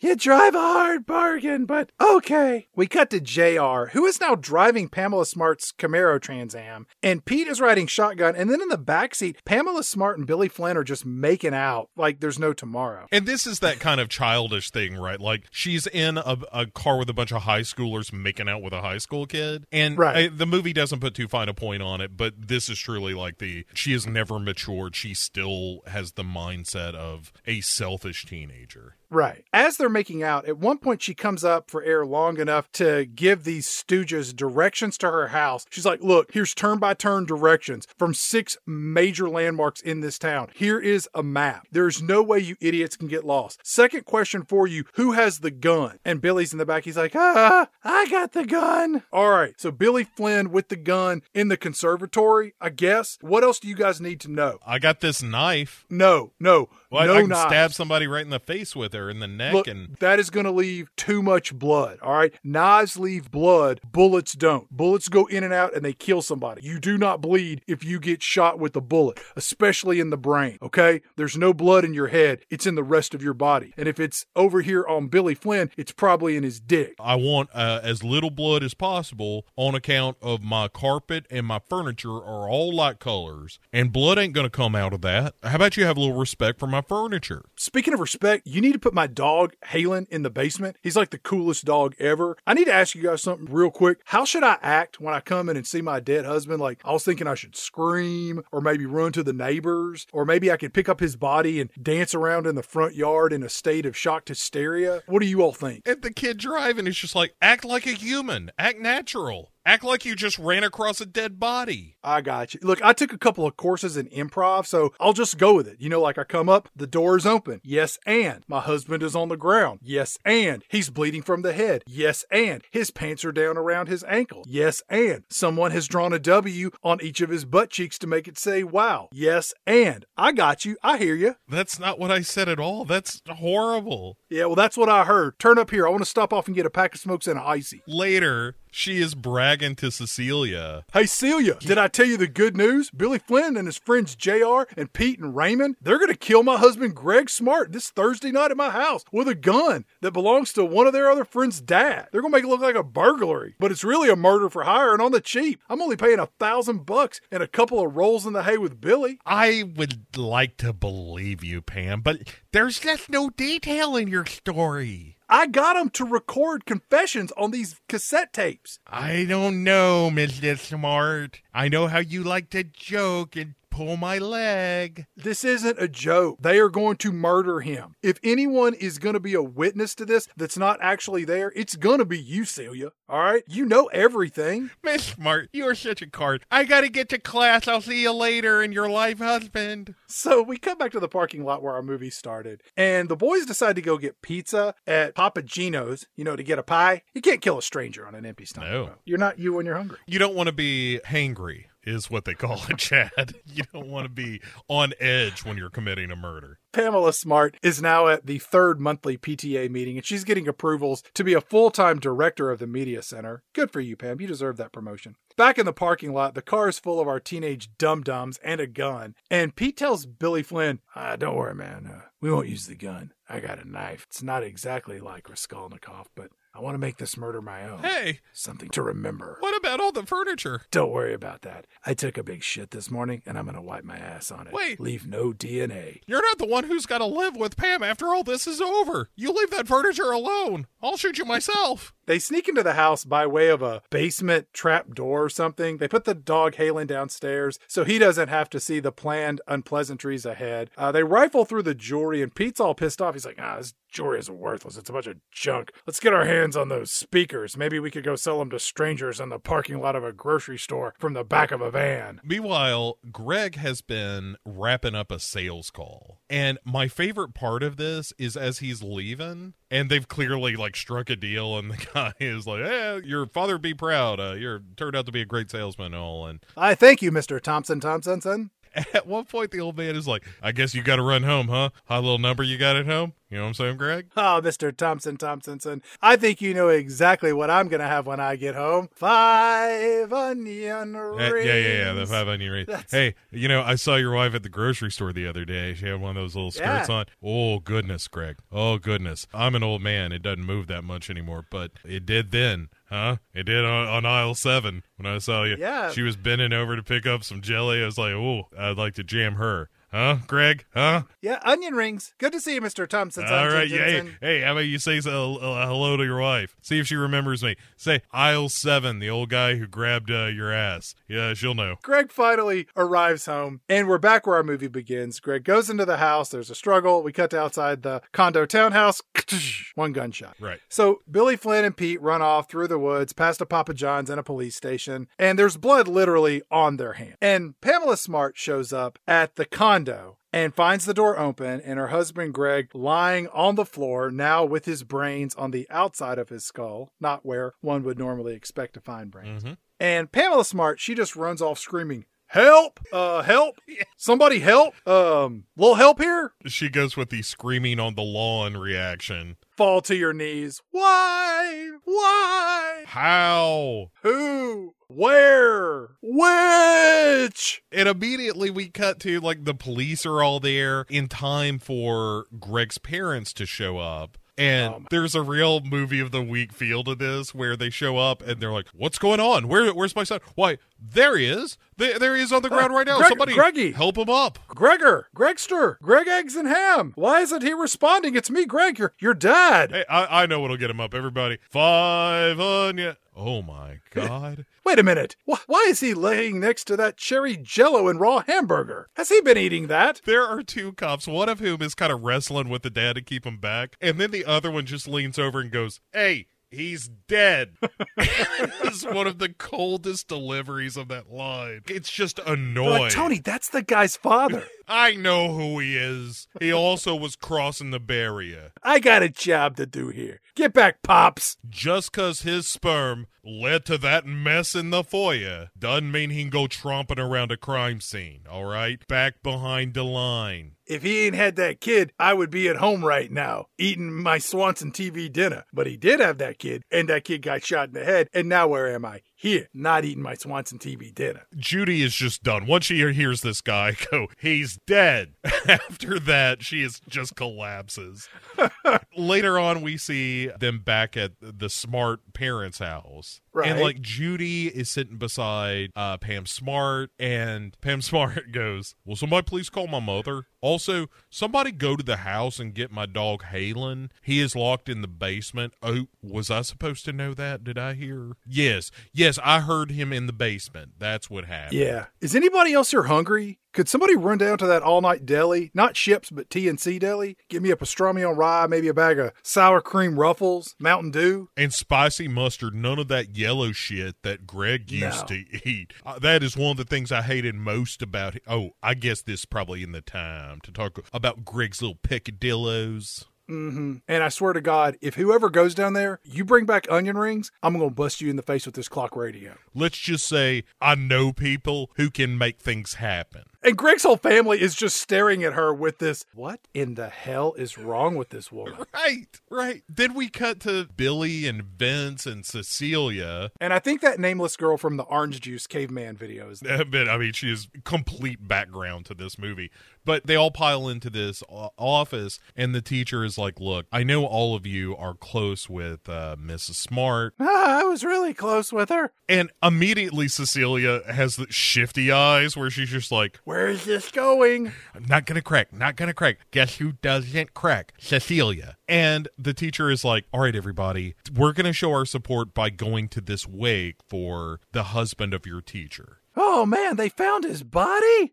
I didn't expect that to happen. I mean, Billy? when somebody gets murdered, you think they're never going to find the body. And you know what else? I'll bet the murderers are 1,000,000 miles away by now. We should call in a tip and say that the killers are 1,000,000 miles over in that direction. Shut up, Billy, shut up. Billy, you're pointing at the sky. Now you're pointing at the wall. And Billy, I don't know if you know this or not, but I'm a math teacher. And if they went 1,000,000 miles away in that direction, well, the circumference of the Earth is roughly 24,900 miles around. With minor detours, if the killers were to travel 1,000,000 miles in that direction, oddly enough, they would simply circumnavigate the Earth 40 times and end up almost right back in the exact same spot where you and Raymond are sitting right now. Oh, geez, we gotta go. Sorry about this. He's under a lot of pressure. He just killed Pamela Smart's husband. I mean, what? I gotta go. We cut to the funeral where Pamela Smart is doing some meeting and greeting and saying thank you to everyone. And yeah. T-Bone, what's up, man? Hey, good to see you, brother. Yeah, we're gonna have a champagne jam later tonight. You need to come out, all right? High five. As soon as I ditch his folks, they've been real bummers today. As soon as they're gone, we're going to turn this thing up a notch. So just stick around. I think everybody's going to have a good time tonight. I called Stanley Steamer. They swung by the condo earlier, sucked up all the brains and blood. House will be clean. We're going to be good to go. I'm going to pick up some cold cuts. I'm going to pick up some wine coolers, probably a little bit of Natty Light, and we're going to party hardy, man. All right? I like that she's slowly becoming a littered Skinner roadie. Later on, police are kind of questioning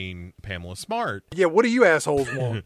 Look, we just got to ask you a few basic questions. Make it quick. My buddies are waiting at my house, all right? Did Greg ever do drugs or hang out with people who were into drugs? No, we didn't believe in drugs. And also, for what it's worth, we didn't believe in leprechauns or fairies either, okay? All right, well, or chupacabras. Do you have any other stupid questions? Not exactly the same, but was Greg ever violent? With me? No, he was fucking scared of me. Look at me. I'm a shit brick house. But was he violent with other people? Nah, he used to stand in front of the mirror and call himself a little girl, which I thought was really weird. You guys were married a year, a little less than a year. Were you happy? Hell no. I mean, yes. Wait, what's the first thing you said? I said, hell yes. Oh, thought you said no at first. I said, hell, yes. You need to listen. I mean, as a police officer, you think you'd pay attention to details like that. You kind of suck at your job. Next question. I think we might be good there. Peter Ducey, Fox News. Do you have a question? All right, look, I'm out of here. All right, we'll be in touch. Also, hey, Yeah, before you do that. Before you go, just one quick note. Whatever you do, if you don't take anything else out of this room, just don't talk to the media. It really has a negative effect on the investigation if you bring the media into it and kind of muddy those waters. 1, don't tell me what to do. 2, when you smell something, that's my ass because I just farted. I'm out. And so, yeah, immediately cut to her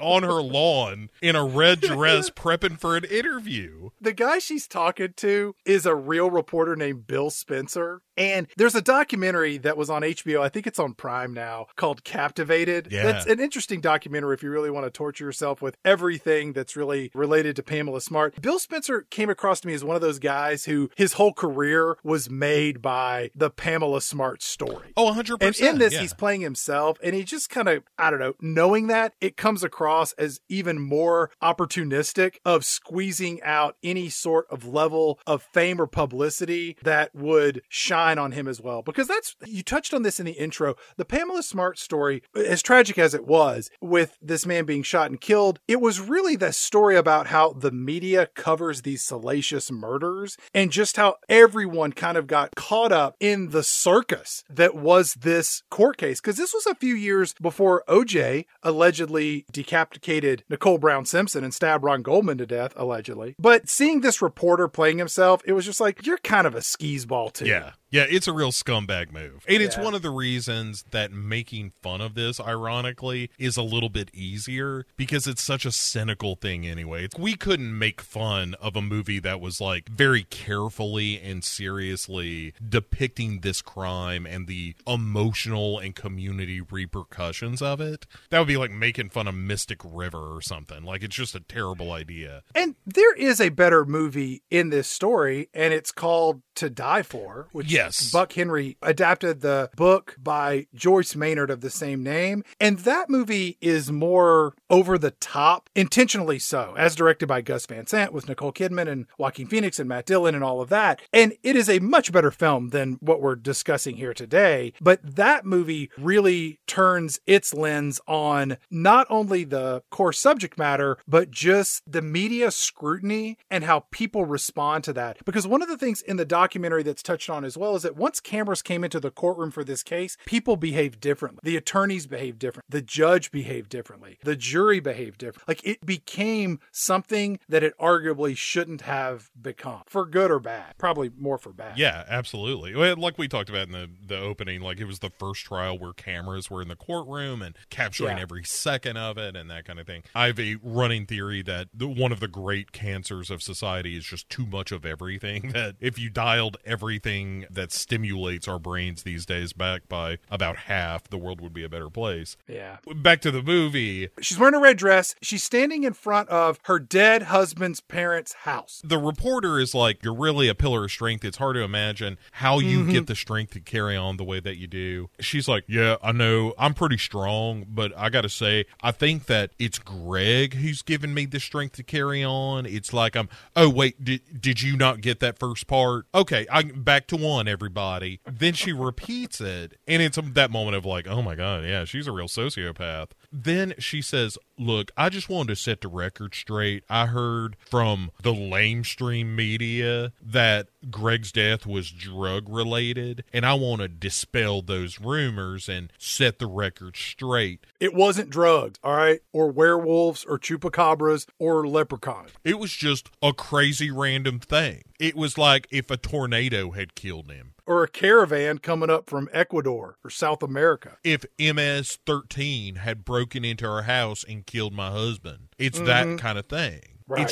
It's totally random. Everybody can kind of stop looking and worrying about it. It's just going to go away like a miracle one day. Greg was not a believer in the Second Amendment. And I used to tell him, look, Greg, the only thing that's going to kill a bad Billy Flynn with a gun is a good Greg with a gun that I've taken the bullets out of. I'm sorry, what was that? You know what? Can we go back, set it to 1? I want to try this one more time. And could you shoot me from this side? This is my good side. Sure we can, Pam. Afterwards, like, she's thanking the camera folks, you guys are real pros. I really respected what you did out here. And the reporter asks, why did you choose me? And she says, well, I watch you all the time. You're my favorite reporter. Also, if I could get your card, maybe I can give you a call sometime and we can just kind of spitball about the business, because I'm a little bit of a journalist myself. I run a media center at a local high school. I got experience. Did you ever see To Die For? The lead investigator then gets a call from somebody. And at first I thought it was Cecilia, but I don't think it is. I think it's somebody from the pizzeria. Yeah, from Gino's Pizza, yeah. They're like, I work at the Papa Gino's, the pizza restaurant, frequented by a bar in the basement to hit them in. And they want to be gangsters from the great New Hampshire area. Anyway, I was working there about a month ago, and I'm talking to this teacher. She got the big of the mouth, and she's screaming and yelling about, I know this guy, Billy Flynn. He gonna shoot my husband, Greg Smart, in the head and lock Van Halen into the basement. And I'm thinking, oh my God, she's going to kill the Van Halen. But it was crazy. And then someone called on the phone and she left. And I wasn't able to get her license plate in full, but I believe that it said Harley. The cops are like, okay, and which Papa Gino's do you work at again? Listen, I got to go, okay? We're running a pizzeria. I don't have time to listen to you talk about your corn on the cock, all right? I got to go. Goodbye. Click. Oh, damn it. We almost had a clue. So they drag Cecilia back in here because this caller drops a dime on Cecilia. And the cops are like, all right, listen up, Cecilia. Enough bullshit. We know you were in on it. We know the boys were in on it. Suck on it, pig. Hey, you got quite the little mouth on you. You got nothing on me, all right? You got somewhere to be or something? Why you looking so antsy? I'm not going to go anywhere. I'm definitely not going back to my house and continuing to dig holes in my backyard where I'm going to bury numerous videotapes that include evidence of Pamela Smart admitting to her killing her husband. What? Him. Gesundheit. Screw off, pig. I got to go to driver's ed. And they're like, well, I guess we don't have anything to keep her, so we'll see you again, Cecilia. And as soon as she leaves, Helen Hunt is right there, right outside the door. Pamela Smart is in the hall, in the police station, outside of the room where they're grilling her. And Pamela Smart says, how did it go? What did they ask you? What did you tell them? And in the police station, she says, did you tell them that I planned the death of my husband, Greg Smart, on multiple occasions? How I manipulated Billy Flynn with sex to end my marriage? That was the whole scheme. It was my idea. Down to them wearing gloves to hide fingerprints. Put my dog Halen in the basement, who's named after guitar god Eddie Van Halen. Did you tell them all that? And the cops just kind of nod wisely, like, I think we're really onto something here. Then Pamela Smart, late at night, calls Judy up. And she's like, oh, hey, Judy. Look, I just wanted to give you a call because, I've been missing Greg real bad on account of him being, I don't know, where'd he get? On vacation or, no, dead. On account of him being dead.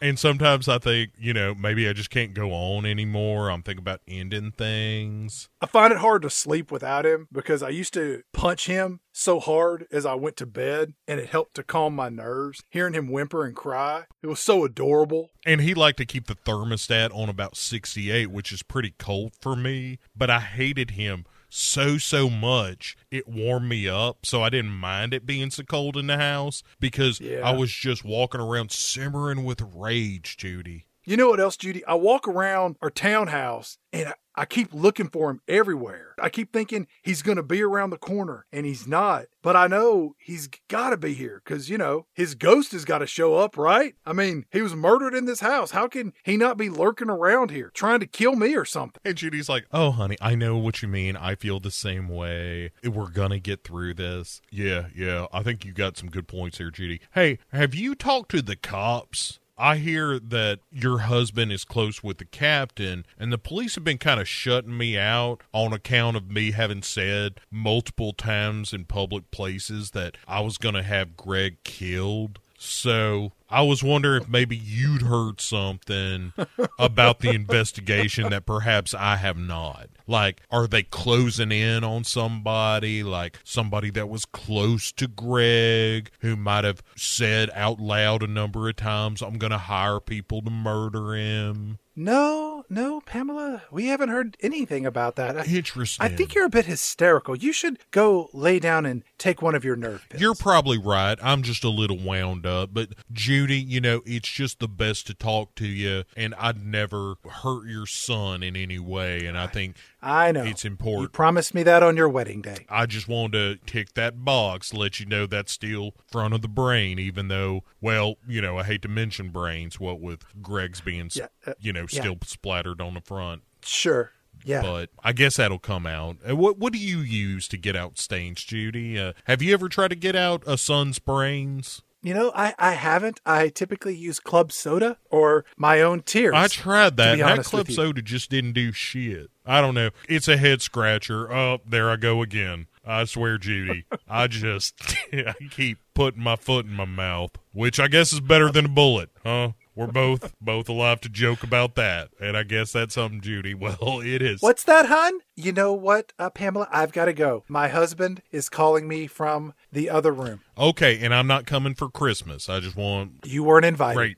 Great. That has made me happier than even arranging for the murder of your son, Judy. All right. Well, I will talk to you later, Pamela. Okay? Bye-bye then. We cut to Raymond, one of the friends, and he's at this high school party, and he's holding court with about 20 high school kids, all sitting around drinking beer out on this outdoor patio. This guy, Raymond, or JR, I don't know who it is, he's like, yeah, man. So they come running out of the woods, and they get in the car, and I'm like, hey, did you kill Greg Smart, husband of Pamela Smart? And Billy Flynn, he says, oh, yeah, I did it, and I'm going to have magical sex with Pamela Smart, because, that's how he talks. And then Pete's with him, and he's like, yeah, man, I was there too, but I couldn't slit his throat with a knife. But we got to get out of here. And that's what happened. And all these students are laughing and giggling, except for this one guy who has a look on his face that's like, say, maybe I should go tell an adult about this. That sounds like it's serious. We cut back to the trailer, and one of this gang of kids is sitting there working on a motorcycle, and the stoolie from the party, he rolls up, and he's talking to this kid, Ralph, and he's like, hey, man, I was at a party, and JR or Raymond or whatever, they were saying that it was Billy Flynn that killed that teacher's husband, and they said that they used your dad's gun, and Ralph's like,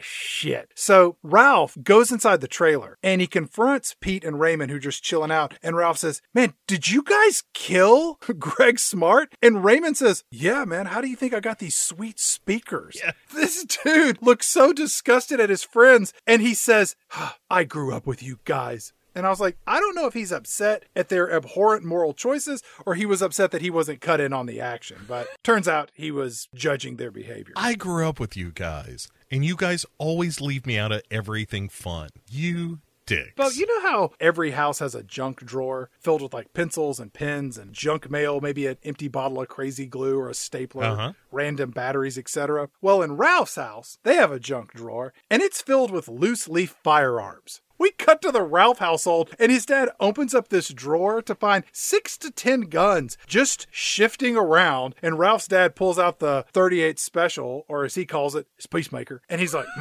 it's just been cleaned. So Ralph and his dad, they march down to the police station, and they turn in the gun as the possible murder weapon that was used to kill Greg Smart. And then cut to Pamela Smart in bed painting her nails or doing papers or some shit. This is a good shade on me. This looks real good. It's going to look good on TV the next time I do another interview. And on the news, it's like, breaking news in the Greg Smart murder case. Hey, I should turn this up. This might be about me. 3 boys have been arrested in connection to the Greg Smart murder, and another arrest may be coming. Oh, shit. Please don't be the 3 that I hired to kill him. Then it's not until she's turned off the TV and, gone to bed that she cries. It's the first time she cries in the whole movie. The only time she cries in the movie is when she realizes, oh, I might be real fucked. I'm probably going to go to jail now. Yeah, we cut away from that to Cecilia's mom just marching her into the police station. My daughter has something that she would like to say to you.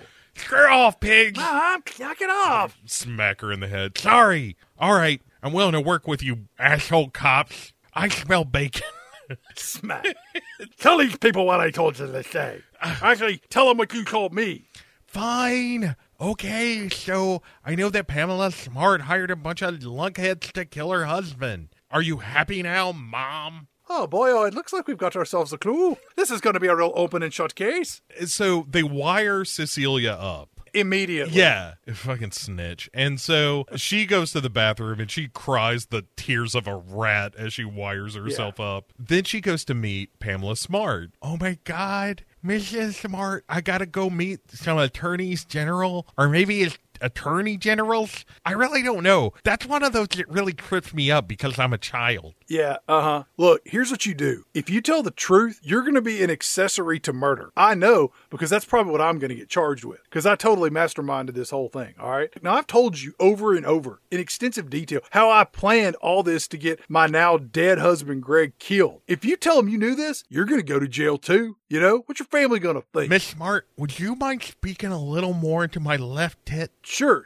Do you want to video record this too? You can use the VHS. Oh boy, just that'd tape be over great. this. It's called Jungle Time Orange Juice. It's a piece of shit. Okay. We're never going to win. I'll tell you what, just put a pin in that. Let me turn on your recorder here. Okay, right. yeah, let's take it from the top where you were saying the thing about killing people. Yeah. I'm glad I wore my red dress. All right, look, stick to your story and you're not going to end up in jail forever. Those kids, it's going to be their word against your word against my word. And they're going to believe me, a teacher who has been screaming and yelling about murdering her husband in every pizzeria, mattress shop, laundromat. I tell everybody, and I'll just tell them I was just joking. You know, I was being sarcastic. People in authority, when they say outrageous shit, all you got to do to get away with it is just say, I was just funning. And then people believe you. Meanwhile, the cops are listening to all this and they're just like, oh, I think we got her. It's a real Robert Durst scenario where it like all of this is just blowing up on the mic. So the detectives walk into Pamela Smart's office and they immediately arrest her. Then back at Greg Smart's parents' house, the phone rings and Greg Smart's dad, he answers the phone. Hello? Yes, Captain. I'm sitting down. Good news and bad news, you say. Well, you know what? Let's have the bad news first. Well, you don't say. Pamela Smart, our daughter-in-law, Pamela Smart, that Pamela Smart, accomplice to murder, ice in her veins, heartless murdering adulteress. I guess that explains why she didn't want to join in on our 12 Days of Christmas sing-along last year. Well, you started the call and you mentioned some good news and bad news. What's the good news? There is no good news. Well, Captain, I can't blame you for trying to soften this gut punch a little bit. Tell that lovely wife, Jean Ann of yours, we send our love. Yes, I know. 5 onion rings. 5 onion rings forever. Thank you, Captain. And Judy is like, honey, who was that? Well, honey, I've got good news and bad news. Well, I guess you better give me the bad news first. And afterwards, she's like, oh, I just didn't want to believe this. And he goes, well, honey, how could you possibly believe it? Children are killing children. We cut back to J.R. Pete or somebody. J.R. Pete and Billy Flynn, they're all in a room together so that they can, get their stories straight. Yeah. There's no attorneys there. There's no law enforcement officials. It's like a real ACLU nightmare scenario. Completely. The upside is that JR is like, guys, we got to cut a deal. Fuck this Pamela Smart chick. We can't go down for this. I don't know. They're still, do they give us conjugal visits? No.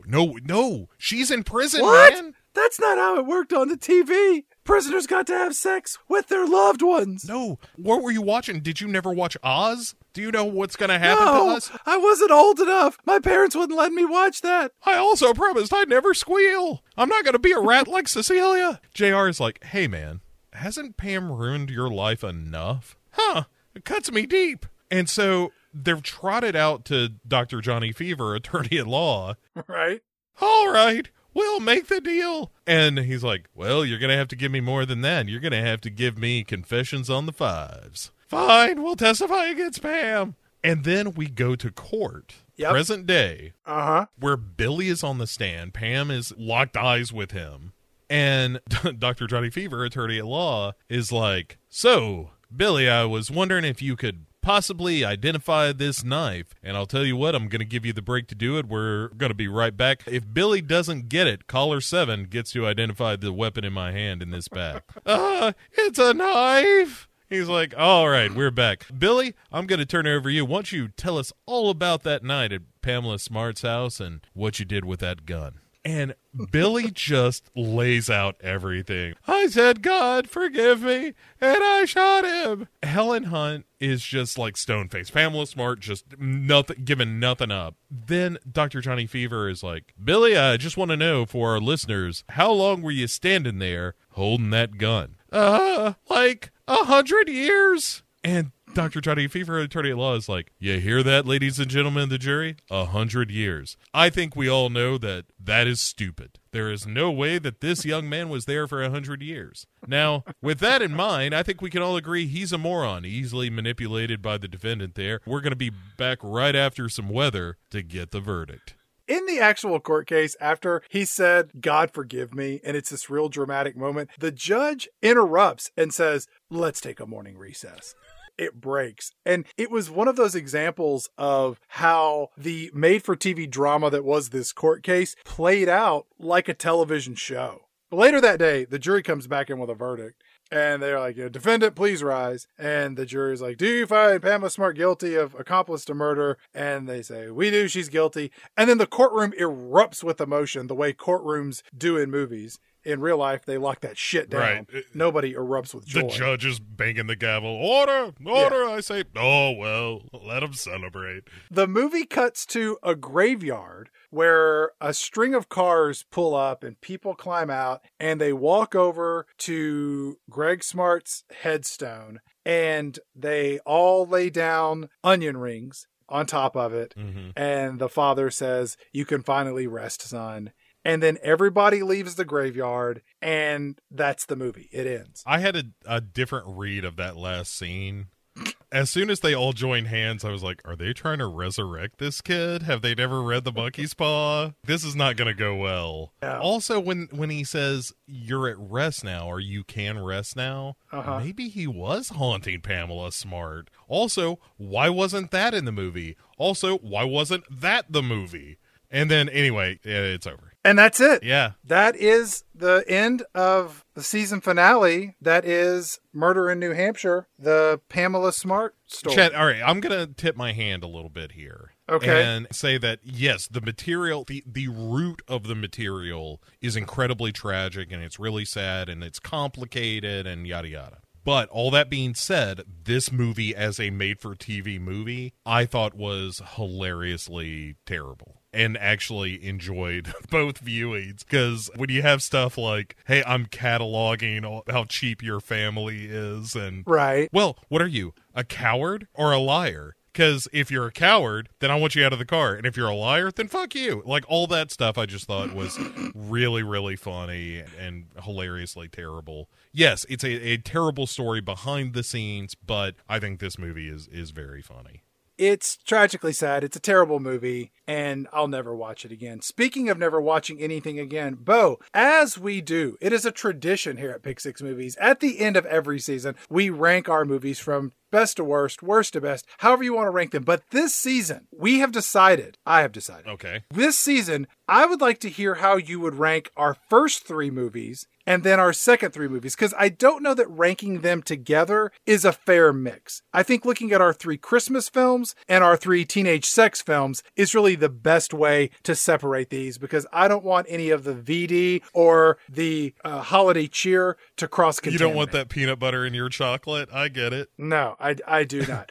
Here's how I would like to hear you rank them. You can either choose to rank them on the order in which you would recommend them to someone else, or you could rank them based on your likelihood to ever watch them again. Gentleman's choice. Okay. As far as the Christmas movies go, there's no chance I'm ever watching any of those again. Rank them based on your recommendation. Someone comes to you and says, I have 3 Christmas movies and I have to watch them all. Which one should I start with? So I would say top of the list, this is what I would recommend to someone. If you want to watch Dear Santa is probably the one I would recommend. Like, it's kind of funny because of the stalkery elements, but it's kind of a movie. And then below that is A Very Nutty Christmas. And then, of course, Grumpy Cat, I would never recommend to anyone. That movie is awful. I agree. I would probably recommend A Very Nutty Christmas first because it's completely benign. Dear Santa gets into some of the weird stalker elements. Yeah. And then lastly, I would put Grumpy Cat. Grumpy Cat was just God. That was the worst thing we watched all season. If we were mixing and matching here, Grumpy Cat would still be at the bottom of my list. The only thing positive I can say about Grumpy Cat is it constantly kept you guessing. The whole movie, I was thinking, what in the hell is happening here? It was so disjointed and ill-conceived. It was just absurd. Yeah. What about our other Okay. three? Petals on the Wind, She's Too Young, and Murder in New Hampshire, the Pamela. Okay, I would recommend Petals on the Wind to anybody. I know That you movie is fucking bananas, and I love it. The likelihood of me watching Petals on the Wind again is about 85%. I know it is. That's today. Yeah, I mean, the further I get away from it, the higher that percentage climbs, because I'll start to forget some of the crazy shit and be like, why did I like Right. that movie so much? And then I'll go back and watch it, and it'll be wonderful all over again. Because I've seen it 2.5 times now, and I loved it every goddamn time. All right. So what's your number 2? That's tough. I think it's She's Too Young. Okay. I think it goes in the order in which we did it. I like She's Too Young has all that 90s new metal stuff, the visual style of it. And this is not because I think it's a good movie or entertaining. I would recommend it because it is second on the list of being hilarious to Petals on the Wind. And I think just because of the subject matter, Murder in New Hampshire is a little less fun because there is that underlying sense of like, hey, there are real people at the root of this story, but the movie itself is so ridiculous and it's so melodramatic and it's so sensational. To me, it's like ripping on a yellow journalism article about this story. I would put it my top, She's Too Young, followed by Petals on the Wind. And the only reason I put Petals on the Wind behind it is because Petals on the Wind requires homework of watching the first movie. And that's a lot. I don't think you need, I mean, as long It as helps. Perhaps, yeah, you're right. Yes, you're right. You're right. It would be like if you'd never seen Star Wars and you watch Empire Strikes Back. There's a prequel Like to it's- Empire Strikes Back. Do you find out where Yoda came from? Yeah. In fact, there are 4 prequels to Empire Strikes Back. Ooh. Full of Yodas and shit jumping around. There's a Darth Vader as a young boy. Oh. There's NASCAR in outer space. Ugh. You would love them. Oh no, this is starting to sound worse and worse. But Chad, as Yes. we come to the end of this season, as one door closes, a window opens. And Yes. can you give us a peek through that window? I'll not only give you a peek, Bo, I'm going to sing you a little song because there's one thing I know about you, Bo. You love to sing. And I also know that you're not very good at it. And your love of music is only bested by your love of movies. So you know what? What if we bring these two things together in a little season that we're going to call A Flop is Born, featuring 6 movies starring pop singers. Oh, what could go right? Now, these are not going to be musicals. These are movies where famous singers who think they can act decide to make a movie, and they prove that they should stick to singing. This was a season that you and I both got very excited about very quickly because in some cases, some of these movies are going to be uncharted territory for us. In some cases, these movies are very much not. And it's going to be a healthy mix of the two. And there's going to be classics and obscure movies. And oh boy, it's going to be a real celebration. And kicking things off will be the king of rock and roll himself, Elvis Presley, in one of his most infamously bad films of all time, 1968's Stay Away Joe. Now, Bo, have you seen this movie yet? Not yet. Well, let me just tell you, Bo, in this film, Elvis Presley plays Native American rodeo rider Joe Lightcloud, who returns to his home reservation to raise cattle with his Native American father, as played by Burgess Meredith, a.k.a. the Penguin from Batman, a.k.a. Mick from the Rocky movies, a.k.a. the dirty old man from Grumpy Old Men. This sounds very problematic. I should also point out that Burgess Meredith performs this role in full red face, which does not age well. I can't wait to watch this in high def. Elvis sings, he acts, he punches guys, he herds cattle with an oversized convertible white Cadillac. I think it's a comedy, but I can't be sure. Doesn't matter, because we're going to have a good time with this one either way. All right. Well, there you have it, folks. Chad, anything you would like to say about this film we watched tonight, The Murder in New Hampshire? I know that for some young men, putting their penis in a vagina makes them act crazy. And if any young men are out there contemplating murdering someone so that they can continue to put their penis into a particular woman's vagina, please don't do it. Okay? It's not worth it. there are a lot of other vaginas out there that you can stick your penis into. Not just vaginas. There's those pool suction things. There's vacuum cleaners. There's fleshlights. There's a world of opportunity out there. Don't limit yourself and end up in a murder plot. Sound advice. As always, like, rate, review, drop us a line. You can reach us. You know where to find us. If you have recommendations for seasons, if you have movies that you would like to see in the upcoming season featuring pop singers who decide that they can act but prove to us that they cannot and should stick to singing, let us know. We have not 100% locked down on our upcoming season, and we would love to hear from each and every one of you. So track us down, pick6movies.com. You can reach us at pick6movies@gmail.com. We're on social media. And as always, thank you for listening, and we will be back in 2 weeks' time.